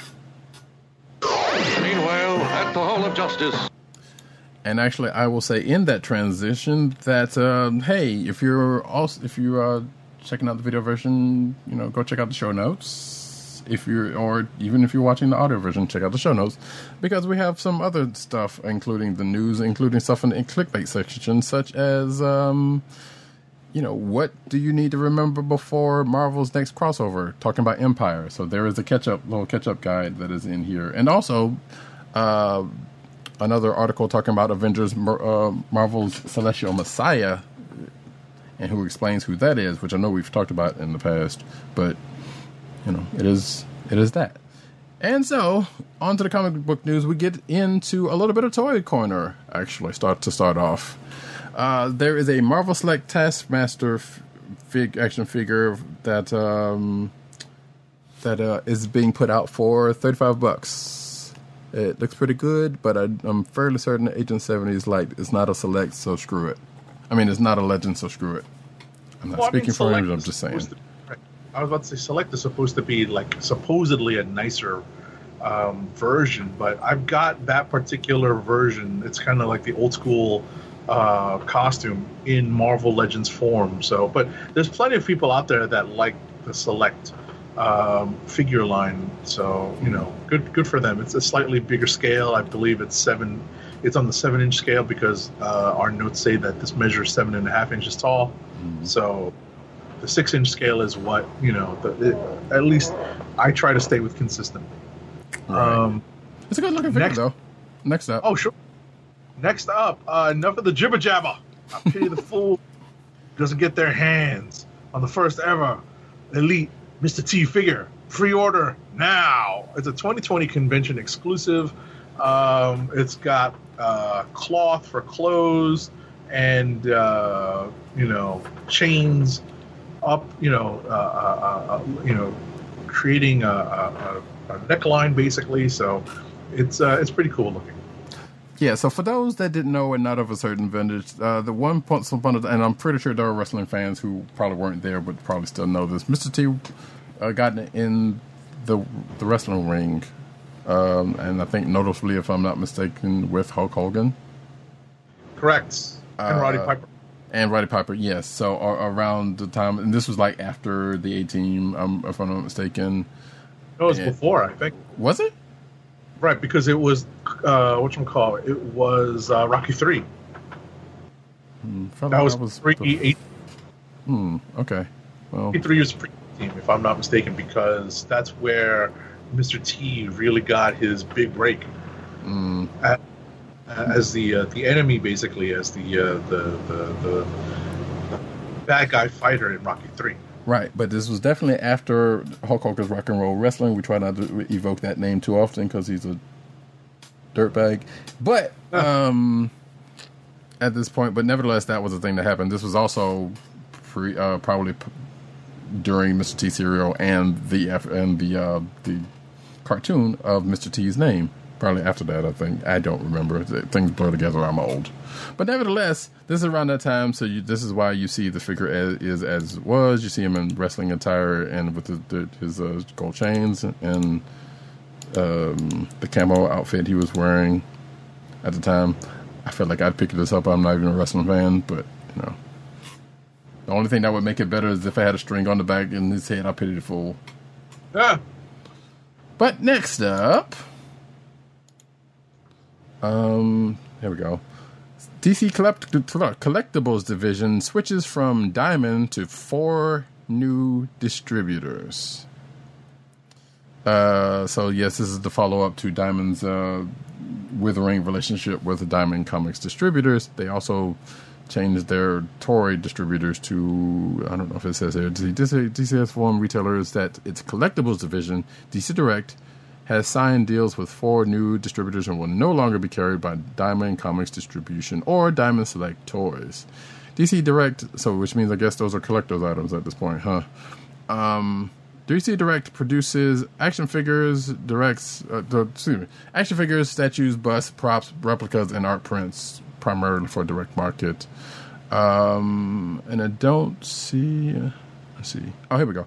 DC Direct products will now be distributed by Entertainment Earth, Lunar Distribution, UCS Comic Distributors, and so basically Midtown, Lunar Distribution, and Entertainment Earth are handling. And looks like Sideshow will also still have some relationship with the company. So there you go. Next. Right. kind of screwing over retailers who are trying to order these toys for the people that want them.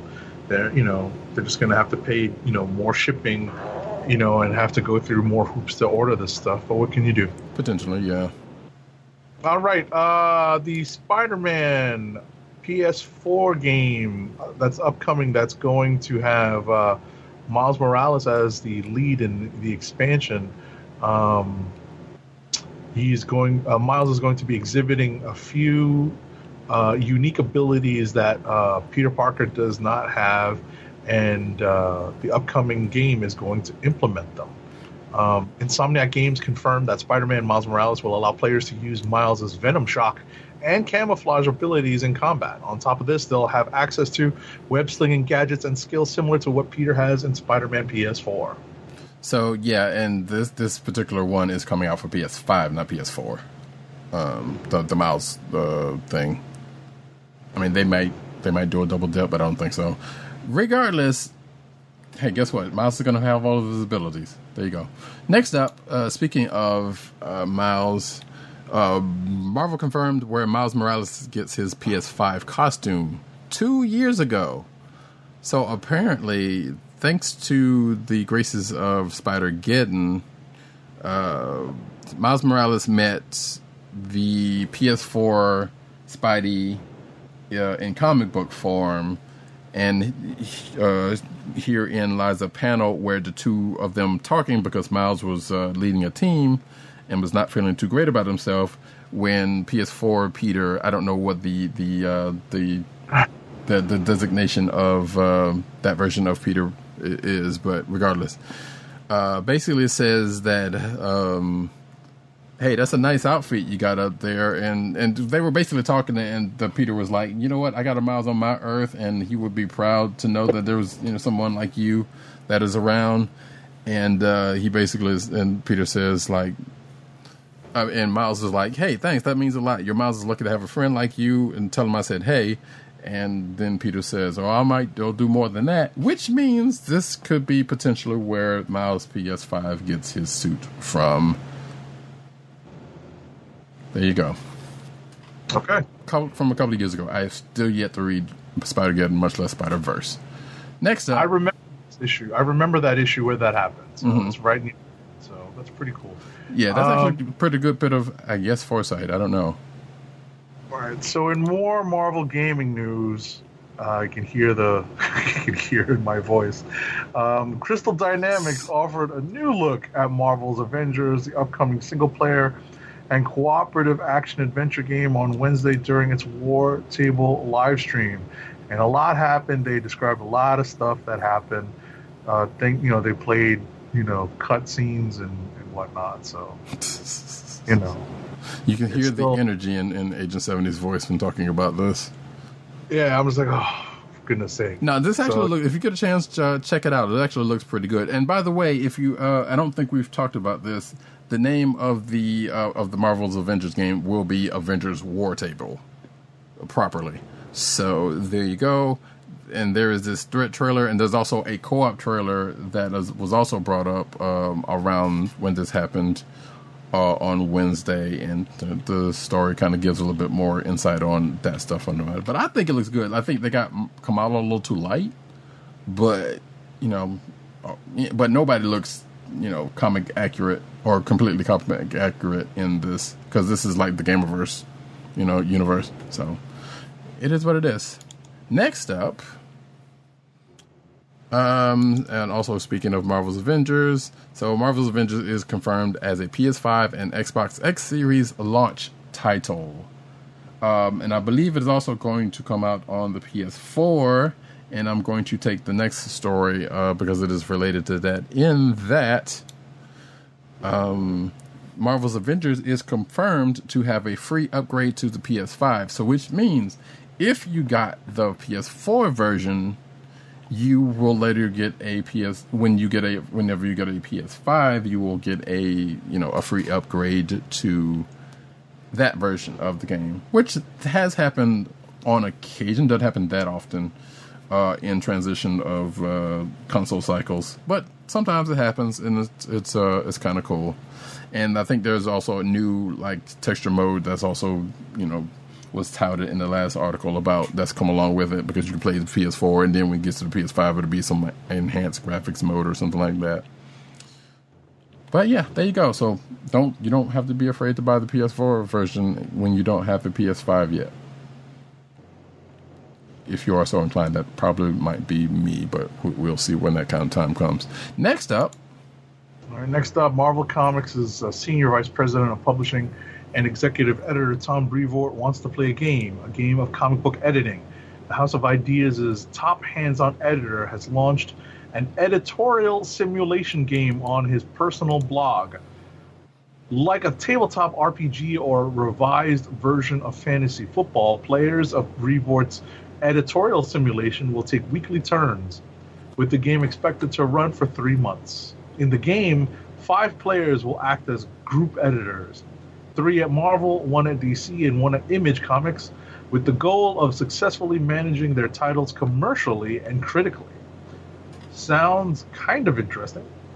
Yeah, and of course, as you would expect, the jokes were flying on Twitter. One of which being, also all DC has to do to win is to put out 10,000 books, and they've won. Oh, wait till last minute and put out through 10,000 books.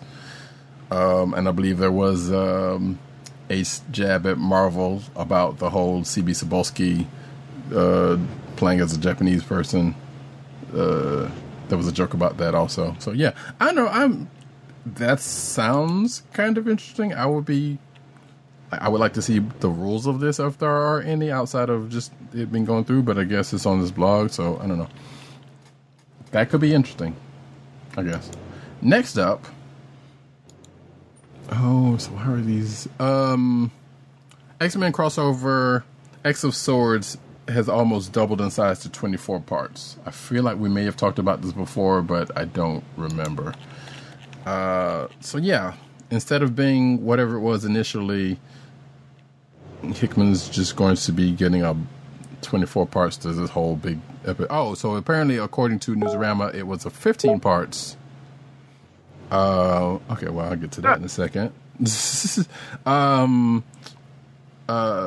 it was originally a 15-part story, and now with a new checklist for the crossover showing 24 parts. So yeah, this is going to be a very big event, folks. Not to be surprising, because Hoxpox, was what it was, and Hickman's earlier dealings with earlier events. No surprise here. Next up, Marvel Tales, a short fiction series from Marvel's new media team, features writer G. Willow Wilson's return to the world of Kamala Khan with the Miss Marvel-centric story Late Spring. Focusing on life in quarantine, the story begins with Kamala describing how spring, and by extension growth, creeps up on you. She uses the metaphor of her neighbor's pearwood tree and how it's gotten taller and taller without Kamala really noticing the gradual process of growth. Most notably, though, the story celebrates the roles of essential workers. Nice to see G. Willow Wilson back on Ms. Marvel. Indeed. Next up, so we just got word from Tim about his click of the week. I'll just go ahead and get that out of the way right now. And it is just like Agent 70, Empire Avengers number 1. Zero, excuse me. Sorry. But there you go. The full slate for the first time this year. Next up, let's see. Marvel promises 2 major turning points and beginning of Marvel's Space Age and Empire's epilogues. And my apologies, folks, because these things are not coming up like they're supposed to. But then again, that's more of the site and not me, I don't think. But here we go. It wouldn't be a Marvel Comics event without tie-in issues, preludes, and epilogues, and this summer's Empire that finally launches post-Diamond suspension July 15th will be no different. In September, Marvel will publish 2 post-game epilogue one-shots, Empire Aftermath, Avengers, and Empire Fallout, Fantastic Four, which answered the question, who will be left standing in the fallout of Empire, I believe this article is trying to say. And both will have the added bonus of being alliterative. So, okay. Good stuff, I guess. Next. Spoiler alert for Empire Avengers #0. Basically, it's a tease that's set up in the issue where there's a cliffhanger at the end of it. I prefer not to spoil it because these issues are going to come fast and furious, no pun intended, very soon, because they were actually set to come out the week we went into lockdown here in New York. These issues are ready to be, to be distributed. We've already actually had our hands on preview copies for a while now. And, the characters that they're being sent to war against, a quote-unquote future MCU team is, I'll leave it to your imagination. It's not that hard, though, if you know what's coming out in solicitations. Yes, if you follow solicitations. So, there we go. But I'm sure we will be talking about it very soon. Yes, going forward. Next up, switching gears to another event that's going on simultaneously. Spoiler packs up their suit, but probably not for good in Outlawed. And apparently this is a spoiler for a book that has already come out. In fact, I think this is about a book because... Actually, I don't know when this book came out. Did it come out last week? I don't remember. Regardless, spoilers for Ironheart 2020 #2. Oh, that was this week. Okay. Yeah, see, I haven't been keeping up with... and this kind of goes to another thing. It was like, dang it, when crossovers... No, I apologize. Rescue had a #2. Oh, yeah, yeah. But I think... So, Ironheart might have been last week, I think. I'm not sure. Regardless, apparently, as you would expect from whose book it is, Ironheart is going to be the one that gives up the suit for a little while, which is a shame. Due to what's going on in Outlawed, even though she is a part of Iron Man 2020. So you gotta love it when 2 events kind of cross over into each other like that, when you're only possibly reading one, if you're even reading one. But yeah, so that's the thing. We won't go into the story point of Outlaw because we will be talking about it a little bit more, and I need to catch up on it. Next up. All right, next up, this is something I was referring to earlier. The Black Winter is coming in Thor #5, and Donny Cates teased something epic for the Marvel U. Wait a minute, you missed one. You missed one, but that's fine. I get it. You go ahead and finish that one. The Outlawed one? There was 2 of them. Yeah. But don't worry, keep doing yours. Keep doing that one. Which one were you doing? You did pack up their suit. Okay. Outlawed, when Spoiler returns to Earth 616, it may spell trouble. That includes Earth 65's Gwen Stacy. And this is actually... it's actually going to come up post the events of Ghost Spider #10, which I talked about last week. Yes. So... a little bit of juggling you're going to have to do in the next few couple of weeks. But, it is to as it is. But yeah, go ahead and finish that the Thor one. All right, yeah, so the next story, I already discussed it, that Donny Cates is going to be really creating something epic in the pages of Thor, and it's probably going to touch upon things like the creation of the Marvel Universe and Galactus's place in it. So it's going to be a pretty wild cosmic ride, and I'm looking forward to it. And which is also weird, considering that stuff has been talked about in, but then again, you can't talk about Galactus and not talk about the creation of the universe, so at some point. Right. Anyway, Immortal Hulk 0 promises to reveal new secrets of the monster's origin. Solicitation for September's Immortal Hulk 0 teases an all new secrets related to Bruce Banner's monstrous father, Brian. And so there appears to be more to Hulk's origin than fans previously thought. if Immortal Hulk Zero delivers on its promise of new secrets regarding Bruce Banner's insane father, Brian. According to solicits, the upcoming issue will feature an all-new tale featuring the man who made Bruce Banner's childhood a living nightmare and thus played a part in Bruce becoming the Green Goliath, which also promises to delve into the aforesaid secrets behind them. The issue will also reprint Brian Banner's centric tales from 1985's The Incredible Hulk 312 by Bill Mantlo and Mike Mignola, and 1997's The Incredible Hulk #1 by Peter David and Adam Kubert. And I believe this was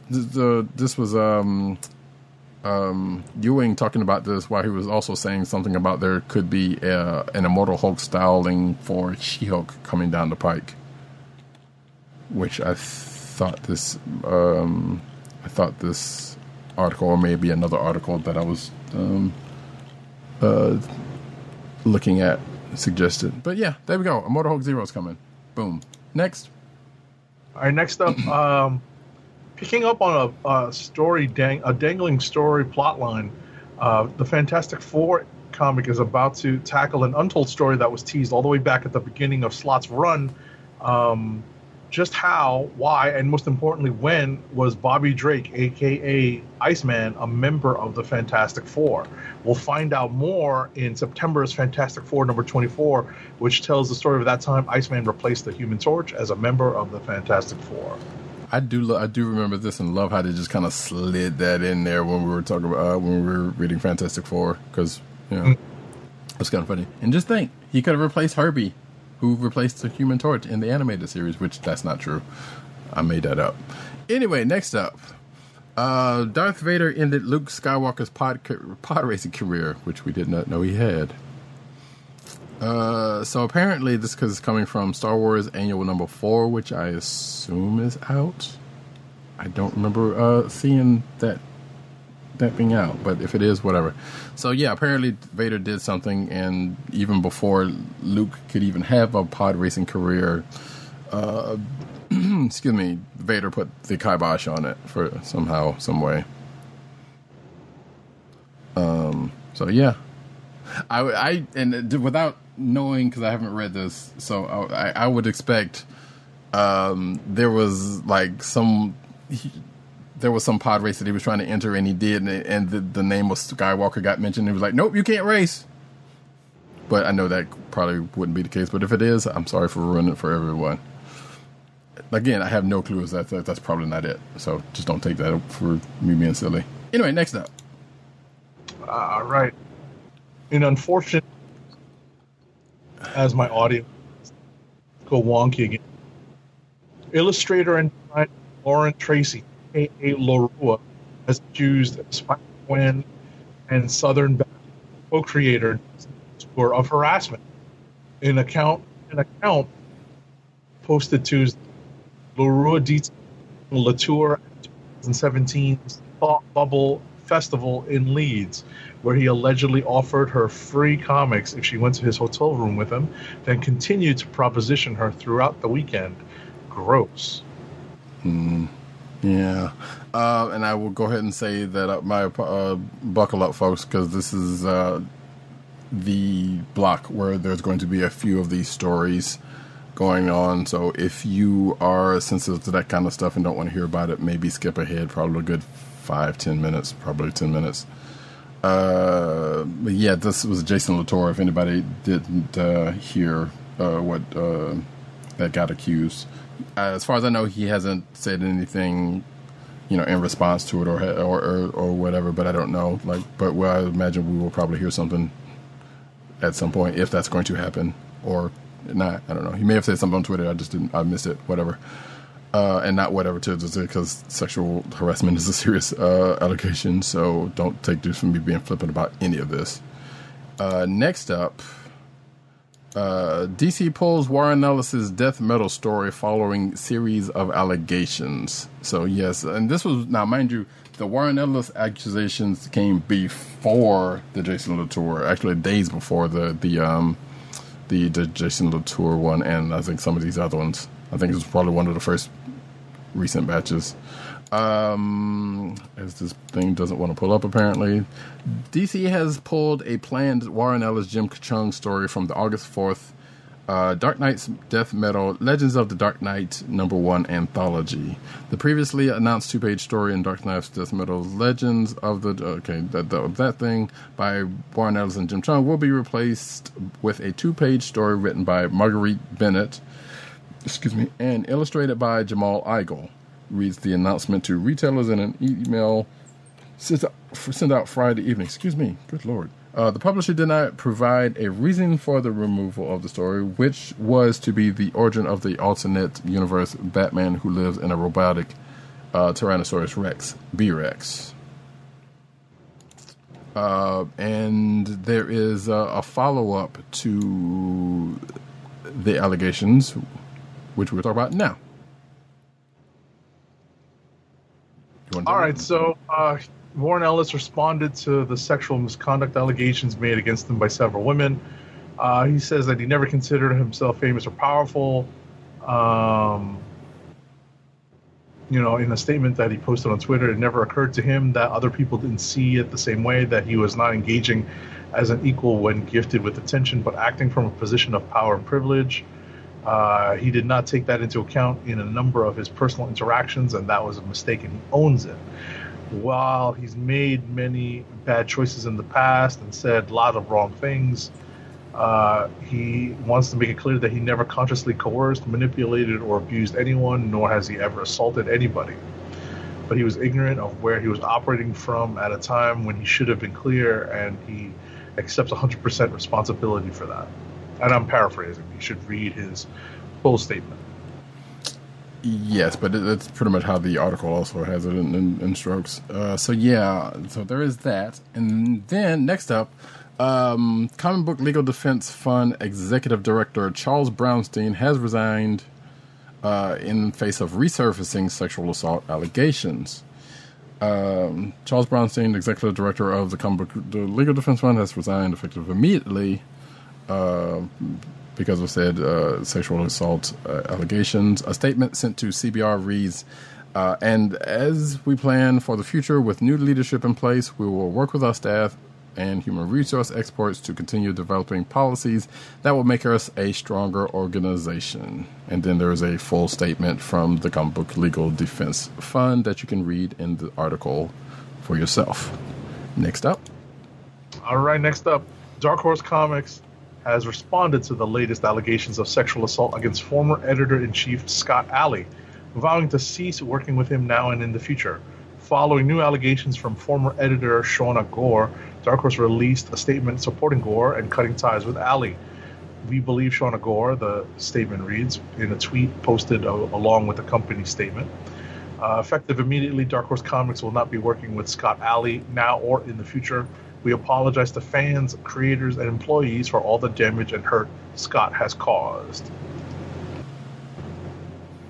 Yes. And if you've been paying attention to Twitter for any length of time in the last week, like, the comic books industry is not the only ones that have been having a bunch of allegations in it, like video games, definitely, and movies and TV also.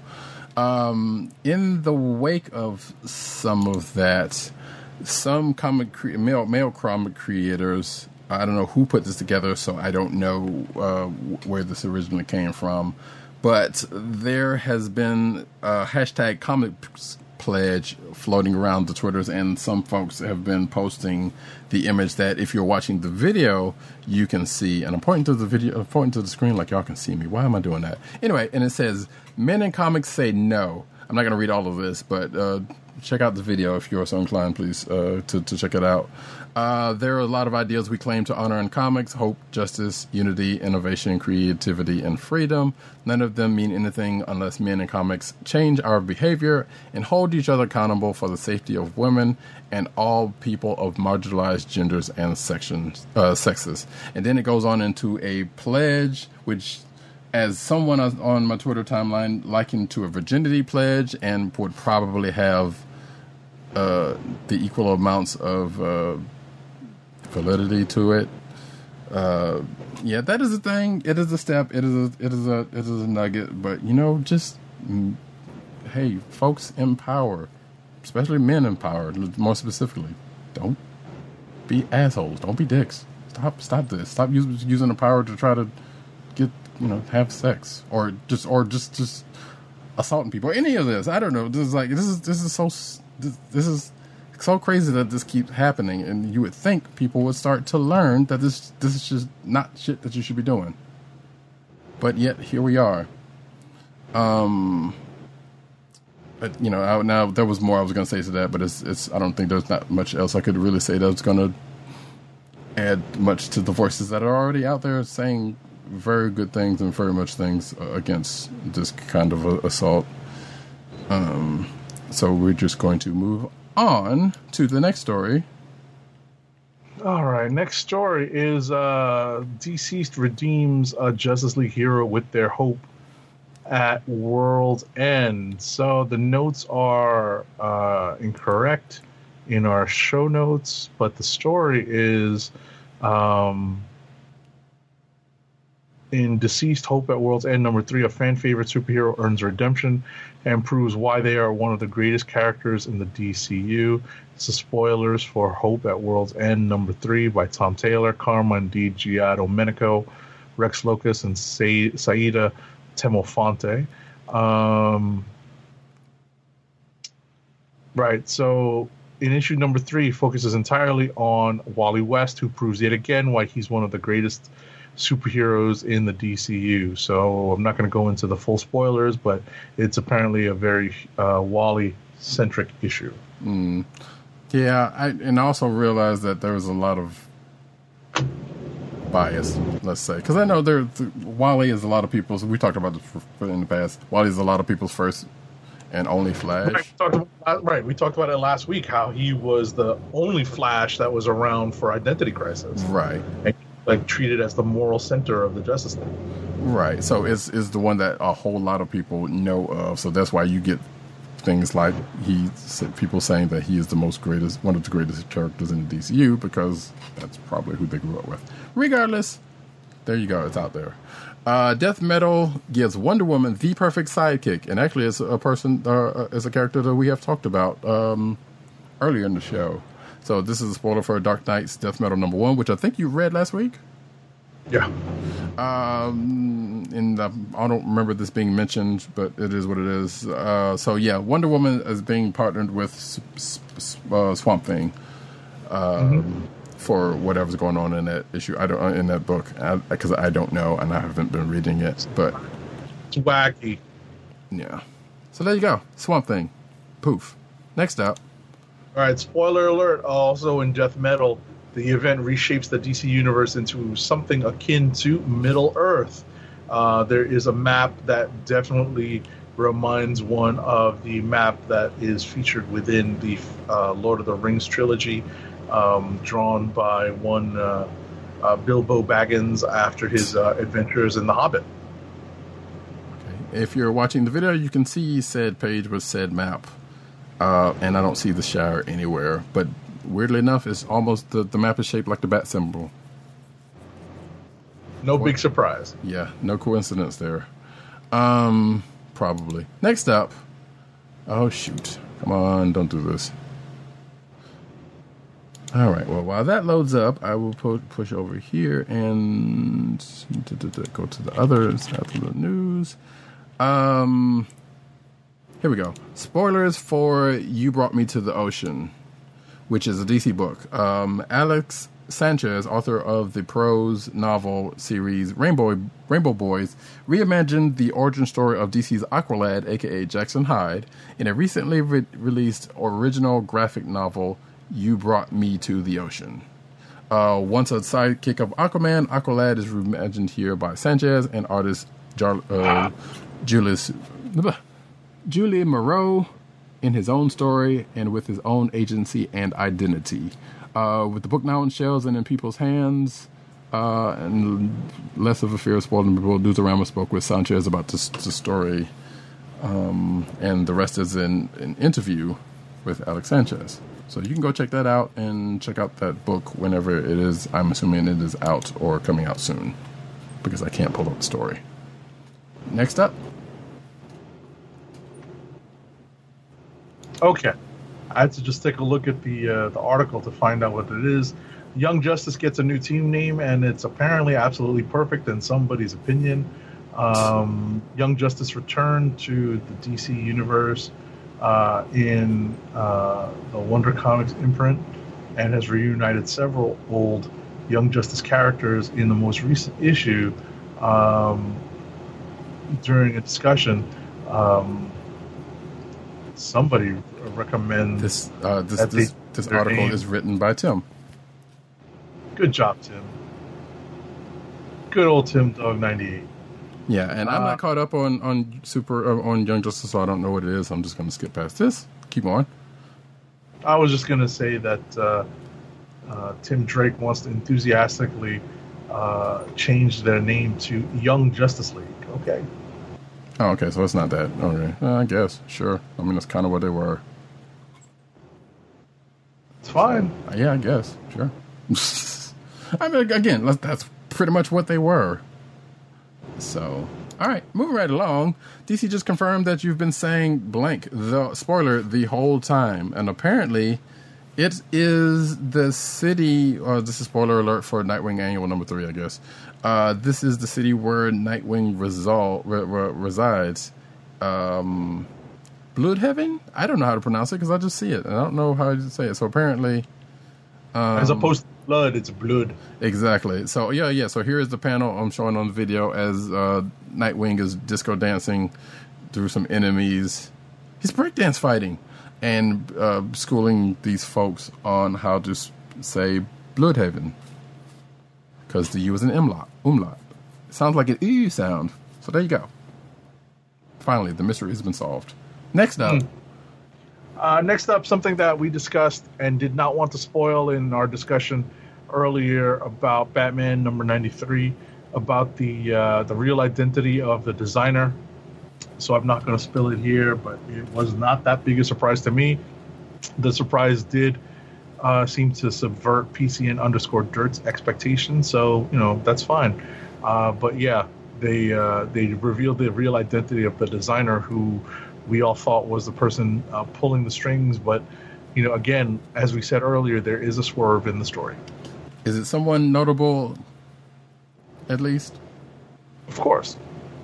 Wait, is it someone that we would expect? Well, since it's not. Yeah, I was not going to spoil it anymore. Well, no, yeah, I know. Like, I wasn't as surprised as maybe PCN_Dirt was. Because I feel like I know who it is, but it might not be that case, and it's probably the person you would think it would be.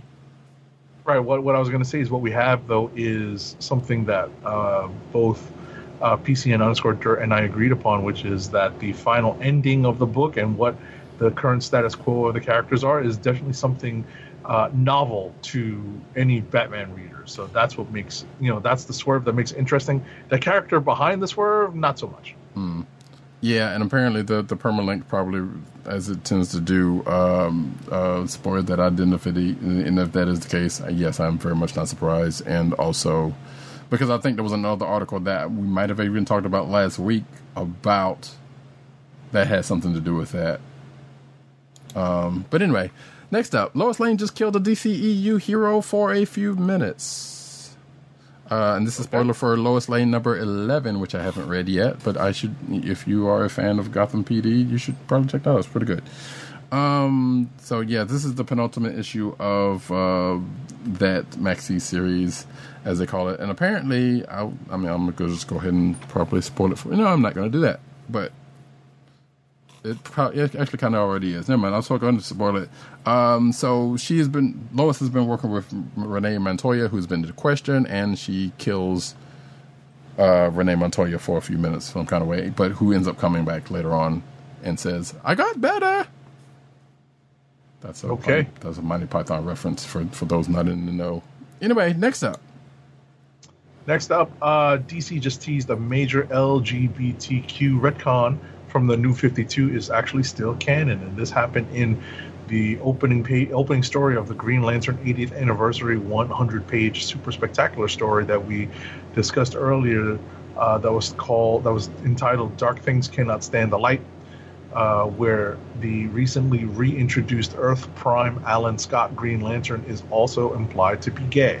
So, that's just continuing on the path of the New 52 reboot. Right. So, which again was one of the better stories I thought in that thing. So yeah, the way they handled that, I think. Bendis shares all-star artists for Trial of the Legion of Superheroes. Eisner Award winner and writer and artist. Wait, when did Bendis become an artist? Brian Michael Bendis shared a poster filled with all of the artists involved in the Trial of the Legion of Superheroes, a story arc to take place in Legion of Superheroes 8 and 9. Bendis revealed the poster on Twitter, describing the upcoming story as a dazzling, spectacular, and amazeballs as it sounds. All the veteran artists involved include miniseries. Included in the miniseries include Mike Allred, Adrian. I'm not going to go through all these lists, but it's a pretty stacked bunch of names, including shout out to former guest of the show Sanford Green, and a bunch of others. And you can see the tweet right there if you're watching the video. So there you go. Next up. All right, next up, in part 2 of an interview with Dan DiDio, Newsarama asked DiDio about lots of things. It was a pretty wide-ranging interview. And DiDio admits in the interview why he hated Wally West and Dick Grayson. And I actually took affront to this. I read this in real time. It's not as bad as what the title says. It was stupid. So essentially, I'm not going to open up the article, but essentially, he hated the fact, and I'm speaking in very broad terms without having to read his drivel again. Essentially that he just didn't like the fact that these characters were eventually going to surpass their mentors as they were legacy characters. So, that was essentially the gist of it. Like I said, once I read that, I was like, okay, I'm glad you're former. Well, yeah, but it also starts. Opinions expressed herein are those of Agent _70. Indeed. Yeah, it was rightly because basically he says like, yeah, a lot of it was for show because whatever, but then also some of it's like, well, these are legacy characters, and as Agent 70 says, and it just ends up being really, all right, dude, what ifs. Next up, we are now getting a Stranger Things and Dungeons and Dragons comic book crossover. So it looks like 2020 will continue to bring a few delights. I haven't seen any. Interspersed with everything going on and going to Helena Hancock. Accurate. And one of those is an IDW licensed comic book that crosses over with a Dark Horse licensed comic book to bring us a Stranger Things and Dungeons and Dragons comic book. This is not the only time we've had such a crossover. The Rick and Morty and Dungeons and Dragons comic from IDW and Oni Press was a classic, so this person, whoever wrote this, says.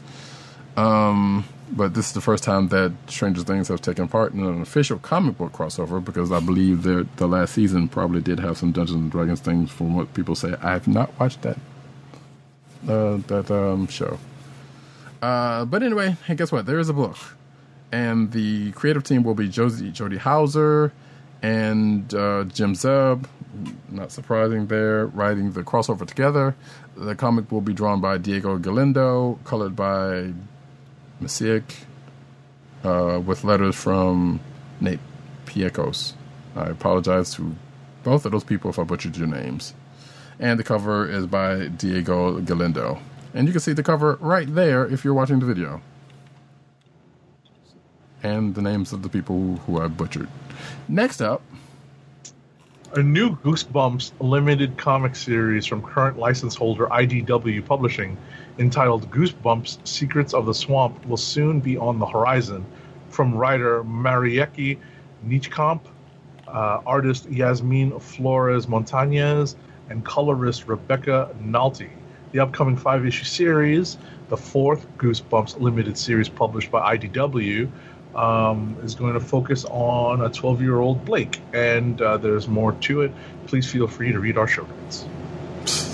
Yes, you'll forgive us for our speeding this along because one, there's a lot of news, and two, it's hot. At least that's on my end. I don't know what, I assume. I can only assume on Agent 70's part. But yeah, that was that. Next Just up, running out of gas, so yeah, I'm literally running out of gas and fading fast. So just trying to speed this along. Power Rangers news.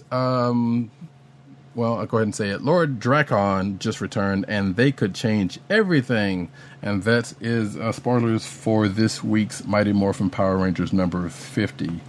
And apparently, this might also radically alter the team's status quo in some kind of way. I haven't been keeping up, so I don't know. But regardless, hey, that is the thing. And now that I think about it, from what I do remember reading, probably is expected. Next up, Vault Comics announces Nightfall 2020 horror series, The Autumnal. It involves a mother-daughter duo embarking on a bizarre journey in The Autumnal, a new Vault Comics horror series from its annual Nightfall imprint, written by New York Times bestselling author Daniel Kraus, with art by Chris Sheehan, colors by Jason Wordie, letters by Jim Campbell, and design by Tim Daniel. Cool. Check that out if you feel it. Next up, I saw this on Twitter, so I was like, okay, this makes sense, and I want to check this out whenever I can. But on January 12, 2021, apparently there will be a graphic novel history of the Black Panther Party with the creative team of David F. Walker, Marcus Kwame Anderson doing the illustrations, and I think that's it. So yeah, like I said, I saw some buzz about this on Twitter, and I was like, you know what? Yeah, sure. I'm kind of here for this. I like both of those people, and I mean, I know a little bit about the Black Panther Party, but still, this is something that is to my interest, and this is being released by Penguin Random House. So again, you have to wait till 2021 for this to come out, but nevertheless, you can pre-order it now if you so wish to do so. Next up, River Song and her original quote-unquote sweetie are back together in a new Doctor Who audio drama. We're gonna need a bigger TARDIS. After over a decade apart and several doctors excuse me, bless you, in between, thank you, Big Finish has announced that David Tennant and Alex Kingston are returning as the 10th Doctor and River Song in a new Doctor Who audio series. Okay. Yep. So Doctor Who fans unite. You still got audio stuff and from your faves. Last but not least, for tonight, you can read the first chapter of Star Wars: The High Republic, Light of the Jedi by Charles Soule, and on IGN. So prepare to take your first step into a new era of Star Wars. Hey, KK. Prepare to take your first step into a new era of Star Wars set 200 years before the events of the Skywalker saga.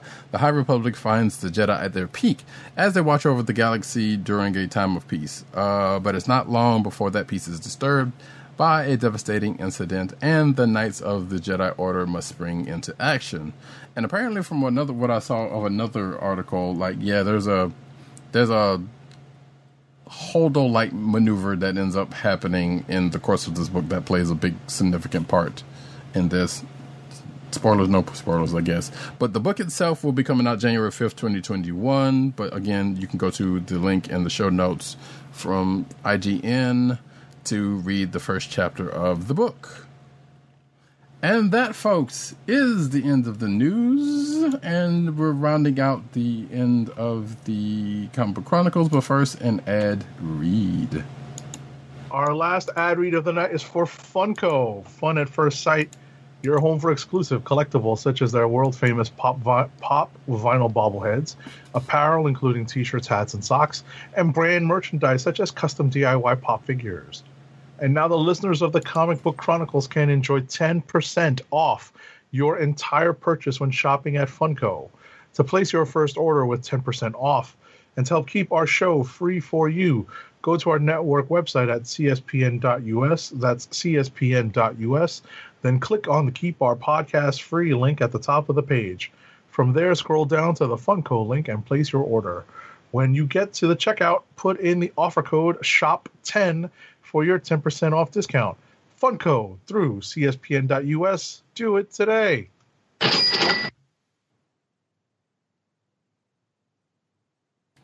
Sorry, had myself on mute for a second. This is the end of the show, folks, which means it's time to go. Sorry, but you gotta get the heck up out of here. So we'll be back next week, same bat time, same bat channel, with actually our last event, well, presumably the last event type stuff that we're going to be doing. And it will be the original graphic novel of the New Mutants from Marvel, in all its glory. So if you want to read along, feel free. We are also doing the 2-issue Demon Bear arc of New Mutants, which I believe is 18 and 19 or 19 and 20. Let me look at this thing real quick before. Yes. New Mutants 18 through 20 of, I'm assuming, the first volume of New Mutants. And if you have Marvel Unlimited, or if you have those, issues, you can read along with us. Along with, like I said, the original graphic novel of the New Mutants. And I need to go ahead and start getting ahead on reading that stuff. So yeah, that'll be next week's show. If we have any, pertinent new releases that we might want to talk about, we might do that then. But until then, folks, this has been the Comic Book Chronicles. My name is Roddycat. You can find me at Roddycat on Twitter. You can find me at News Nerds Need on Twitter. You can also find me at CBCaps on Instagram. Agent_70 you can find on Twitter and Instagram. PC_Dirt that you saw there for a brief moment. You can find at PC_Dirt on Twitter. You can find him at PopCultureNet on Twitter. You can find him at PopCultureNetwork.com and all his umbrella sites therein. You can also find him on the the Vine Alternative, Byte, BYTE, under Comic Reviews, no vowels. What you won't find him anytime soon is here on Comic Book Chronicles. Tim, DOGG98 on Twitter, the Osiris that is Ish. You can find him there at that. You can also find him at The Click Nation on Twitter. That's DKLIQNATION. You can also find him at CB Chron, which is the Comic Book Chronicles Twitter account. You can also find him at theclicknation.com. You can also find him at Comic Book Resources, where he's over there writing his face off, and as you have seen.